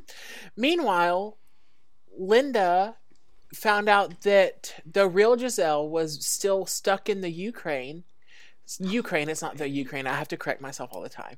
Was still stuck in Ukraine. They alternate in the movie between Ukraine and the Ukraine, and so I just kind of went with the Ukraine because that's how I remember it. But also, like, that's before, that was when it was like still the part Soviet of the USSR, Union. right? And so, like, I am not trying to be offensive when I say that. I know. I'm so sorry if I offended anyone. Like, that was not my intention. Right. It's just like how I remember it, and I will do better. Like, right. So Sarah had to teach me that it's called Ukraine because she has traveled there and was like, she loves Ukraine and is very kind of passionate about it, which is kind of fun. But so it's the thing that she has to correct me about all the time because we are from the South, and that means we're 40 years behind, which is not an excuse, it's an explanation. No, my sister actually, when she lived abroad, like she was very into once you're in Europe, traveling within Europe is so cheap. But her favorite place was Istanbul in Turkey, and and that has another storied history, like with changing of names and stuff. Like Constantinople to Istanbul. Now it's Istanbul, not Constantinople. No. Okay, that's not where I was going. But I know, but I had to sing what the I'm song. saying is it's difficult to reconcile what's in your mind, a place you've never been, to a real place. Right. And so, like, yeah. Anyway. So Linda sent her daughter Jill to Ukraine to bring her back. Jill found Giselle, and she was living in, quote, deplorable conditions. God, this baby. She was in a one-room... She was in, like, a one-room shack, as it was described. It had a pull-out sofa bed, and it's her biological sister, her sister's husband, and their 2 kids, and they all share the bed, the daughter said. She said there was a little pan on the floor, and I was like, what's this? And Giselle said, that's our shower. You stand in there. And Jill said, I mean, I don't even know what movie I've ever seen anything that horrible in. Which, to be fair, that's also a little bit of American privilege, showing that that is maybe not in conditions quite like that, but much of the world lives in very similar conditions. And we are used to indoor plumbing and access to clean water at all times, and that is American privilege. But much of the world lives in different conditions than we do,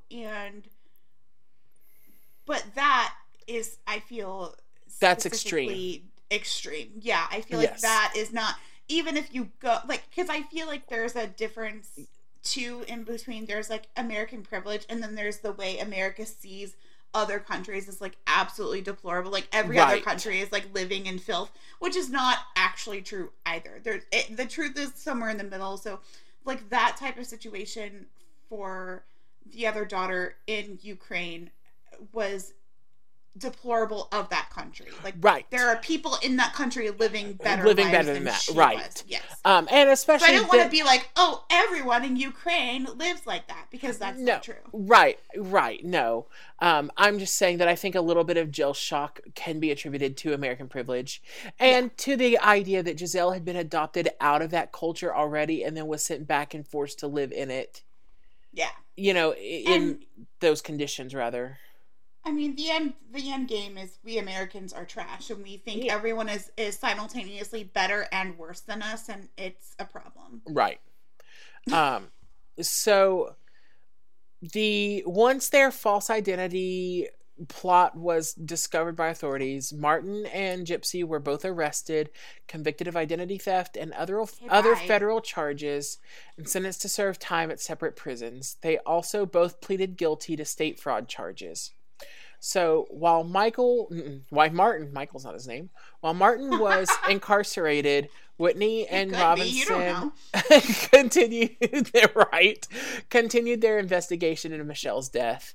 They succeeded in convincing the state medical examiner's office to take another look at her toxicology report, and it showed what amounted to, quote, a toxic cocktail of drugs. And so her manner of death was changed from natural to undetermined, which opened the door.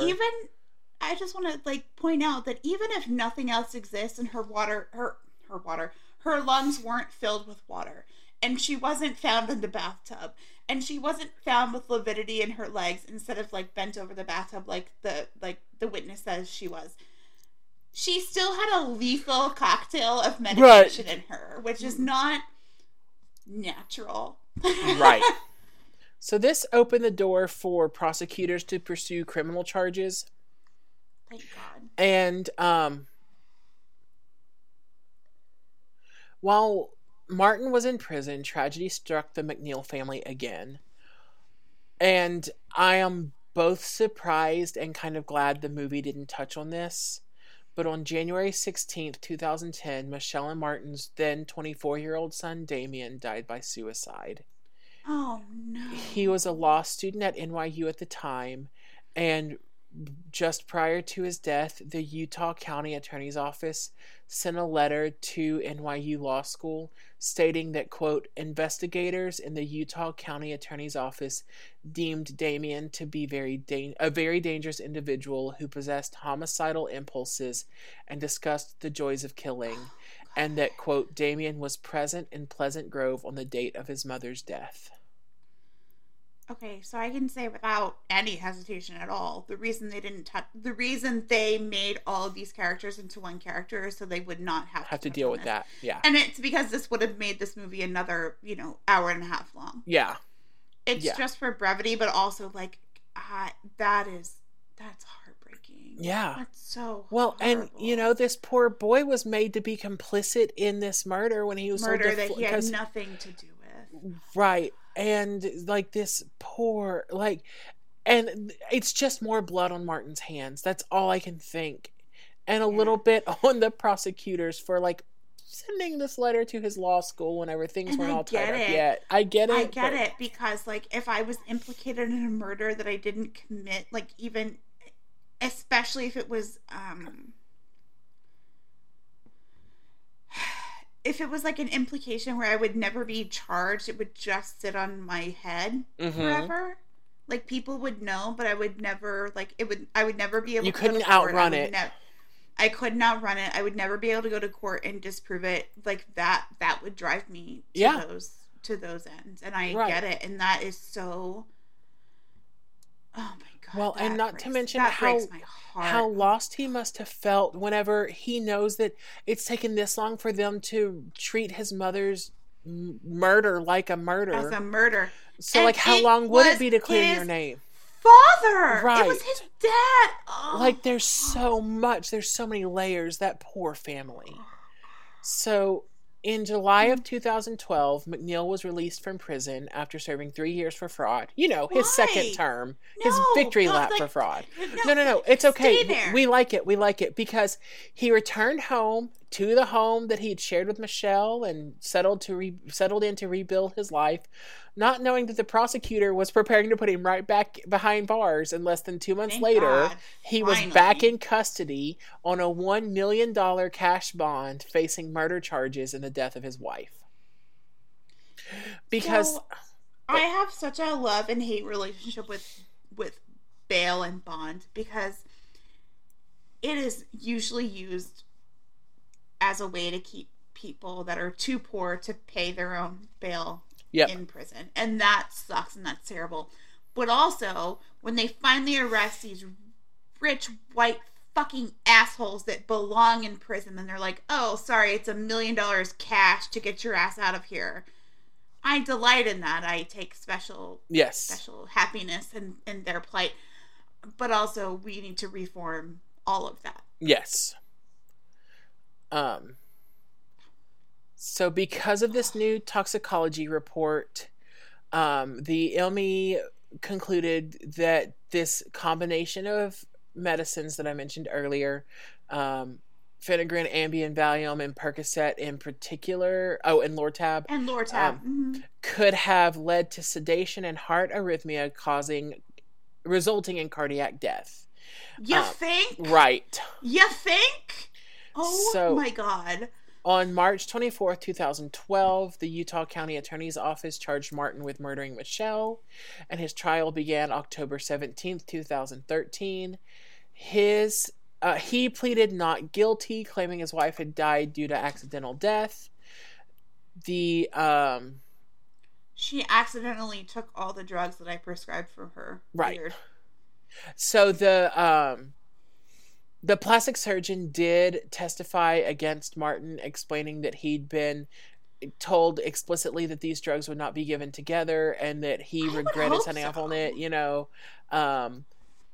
So the arrest warrant... also that's your signature, and that should go on your on your med mal for sure. So the arrest warrant stated that earlier in McNeil's life, he had attempted to murder his mother and he'd killed his brother, Rufus Roy McNeil, who'd been found dead in a bathtub, but he had not stood trial for his brother's murder. What are we doing? Why are we here? What are we doing? So after the prosecution filed a motion to ban coverage of the trial, the court upheld a state rule that allowed the trial to be broadcast and live streamed. It was the first one in Utah history. I want to ban this person from existing. Right. The trial lasted a total of 22 days. We've heard of these things lasting months and months and months. His trial lasted 22 days, and the jury... Okay, but also I feel like that's too long. Right. The jury deliberated for 11 hours, and on November 9th, 2013, found McNeil guilty of the first-degree murder of his wife, Michelle. I feel like they were like, okay, this trial lasted 22 days. We all know he's guilty. We all know we're voting guilty. We just need to sit here for a while. We can get two meals if we make it 11 hours. So that people think that we're actually thinking about it. What should we get for lunch, you guys? Okay, Olive Garden or 54th Street. What do you think? And so that's what they were voting on the whole time. Where to get lunch. And then they got lunch and they were like, okay, where should we get dinner from? And they were making a team name. What if we call ourselves the Magnificent Murder Trial? No, Heather, I told you Magnificent is out. That was last year. Oh, God. Because I can't imagine they were actually talking about whether this guy was really guilty. No. So, he was also convicted of obstruction of justice for hindering the investigation of his wife's murder by attempting to make her death appear accidental. And he, on December 6th, 2013, it was reported that he attempted suicide while in jail. And around the same time, it also came out, or he was retried. I couldn't figure out how this worked out, but he was found guilty of forcible sexual abuse of his daughter, Alexis, and was sentenced for 1 to 15 years for that crime. So was that what did it? Like the fact that now he's a sexual criminal? Right. Because people in jail don't like that. Is that what did it for him? I have no idea. But on September 19th, 2014, he was sentenced to a minimum of 15 years to life in prison for his first-degree murder conviction, plus another term of 1 to 15 years for his conviction of obstruction. And then the judge made the murder and obstruction sentences consecutive to the sexual abuse sentence, so he would not have been eligible for parole for at least 17 years. But at 60 years old on April 9th, 2017, 2.5 years into his sentence, he was found lifeless on an outside yard near the prison's greenhouse. According to a report from the police department, he used a hose and a natural gas line that was in place as a heater for the greenhouse to kill himself. You know, they touch on this in the movie, and I didn't say the whole quote, but she says, "I can't believe he managed to escape punishment for this crime." And then she says the last line, which was, "He's with his maker now." He's with his maker now. He can't escape that. And especially with this type of crime, like, and I don't mean murder, I mean with this type of person, they always find a way to get out of it. And it's so frustrating and so heartbreaking, and you just go and go and go, and it sucks so bad. And I hate that they don't have closure. Yeah. They don't feel like what happened to the person that killed their mother was sufficient. And it wasn't. And it never will be, because he took that away from them as like his final, like, fuck you. Yeah. Cool. Yeah. Well, I'm just going to go drink directly out of a bottle of bourbon now. Great. Also, we have been recording for 2.5 hours, and it is 11:15. We need to go to bed. What are you reading right now? Nothing. I feel that. You've had a lot going on. Yeah. Say something funny. Say you're reading something. I'm not. I am reading... So I have been writing. But, yay! I haven't been doing that either. Well, I pretend that writing's going to be my full-time job one day, so I probably should try it from time to time. Oh, I do too. I'm just not doing it. I understand. I've also been through many a swings like that. But now... times are tough. It's just a weird year right now. You got a lot going on. I've got just a lot of events going on, so... I have been making tons and tons of soap and bath bombs. And then I had that market that went awful. Nobody showed up and got eaten by mosquitoes. And they put me... Wait, nobody got eaten by mosquitoes, or you got eaten by mosquitoes? No, I said nobody showed up and I got eaten by mosquitoes. There it is. Okay.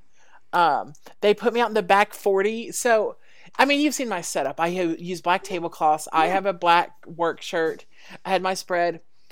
There was not a light anywhere near me. So when the sun went down, nobody could fucking see me, because it was you were just in the dark. There was no moon even. There was not a single light source. And I love that. I was like, this is a metaphor for my life, apparently. Totally. So anyway, I've decided not to go back to that market this Thursday. That's okay. Yep. Also, all my bath bombs activated in the closet, and as I showed y'all, they are all clouds right now. Yep. So, but it's gonna be okay. It's gonna be okay. It's gonna be okay. What I will say is, I know that they are deplorable. I'm just going to say this. It's the one time that I can't stick to my values. But I am super pumped that we are less than 60 days away from our Disney World trip. Oh, yay. I'm so glad for y'all. Little boy doesn't know it's coming. We have been... He's going to be so excited. I know. So we keep asking him little things. You're going to have to keep a camera on him. I need you to buy a separate camera so you can keep it on him at all times. I mean, as you know, I need you to live stream his Disney experience. He is just so animated already. So yeah. I'm so excited. And look, I know how jazzed he is about Mickey Mouse. Yeah. Even though he used to call him a little bit. Oh man. I can't wait until he's old enough for me to tell him that's the first thing he ever said to me. Like, he called Mickey Mouse a little bitch. Oh. That child is my heart and soul. I mean, my own child is my heart and soul, but that child is like my second heart and soul. Right, I get it. I get it. So yeah, I'm just getting ready to. I don't want to even say to hopefully have surgery on Friday. Right. Things have been a hot really mess tough. Express. Yeah. So we'll see what happens. Yep. Well, we will all keep you in our thoughts and send positive vibes as you deal with all of this. And for those of you who would like to... Oh, I want to give a special shout out to whoever followed us on Facebook named Zanny Danny. Yes. We peaked. We peaked. But yes. Speaking of social media, that's where I was headed, and I just laughed whenever I saw that person had liked us, and I was like, yes. Amazing. Follow us on Facebook at facebook.com/Lifetime Sentence. You can find us on Twitter at Lifetime Sentence. Find us on Twitter at Life Sentence Pod. Find us on Instagram at Lifetime Sentence. Find us on Twitter at Life Sentence Pod. Oh, did I flip them? Sorry. Yeah. Find us on TikTok at Lifetime Sentence. I brought my ring light up to my office. I'll be posting new content this week on that. Go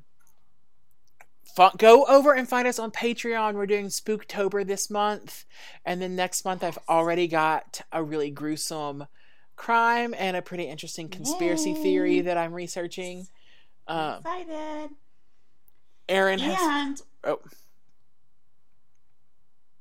No, I was going to say, you brought us the Winchester House last week. That was so good. Yes. And what? I have more things in store. I can't wait. Listeners, you don't want to miss this. I promise. Patreon.com/Lifetime Sentence. You do not want to miss this. Yep. And please remember to rate, review, and subscribe. It helps people find us. We love to grow our family. We'd love to get to know more of y'all. Join us over at Discord. You can find the links there on our Facebook and on our Twitter and a pinned tweet. And if you don't know how to find it, just hit us up on Instagram and we'll send it to you. It's super easy. Join us. We're having the best time. I'm literally about to send the craziest picture into our Discord. It's the macaroni trophy from earlier in this episode that seems like was 5 episodes ago, but I'm going to send it. And hopefully next time I talk to you guys, I won't have a uterus or ovaries anymore, but we'll see. Wow. Yeah, I mean, you're just trying to catch up with me. I also don't have a uterus or ovaries. You don't hear me bragging. Just trying to be you. Trying to be a mediocre white man. Yep. I'll be one step closer. Aaron's perpetual quest. I mean, I get it. Who wouldn't want to be a mediocre white man in today's world? Me. That's who. Me. I mean, all right. Well, thanks for hanging out with us. And until next time, don't forget to eat your vegetables. Charge your phone. Bye. Bye.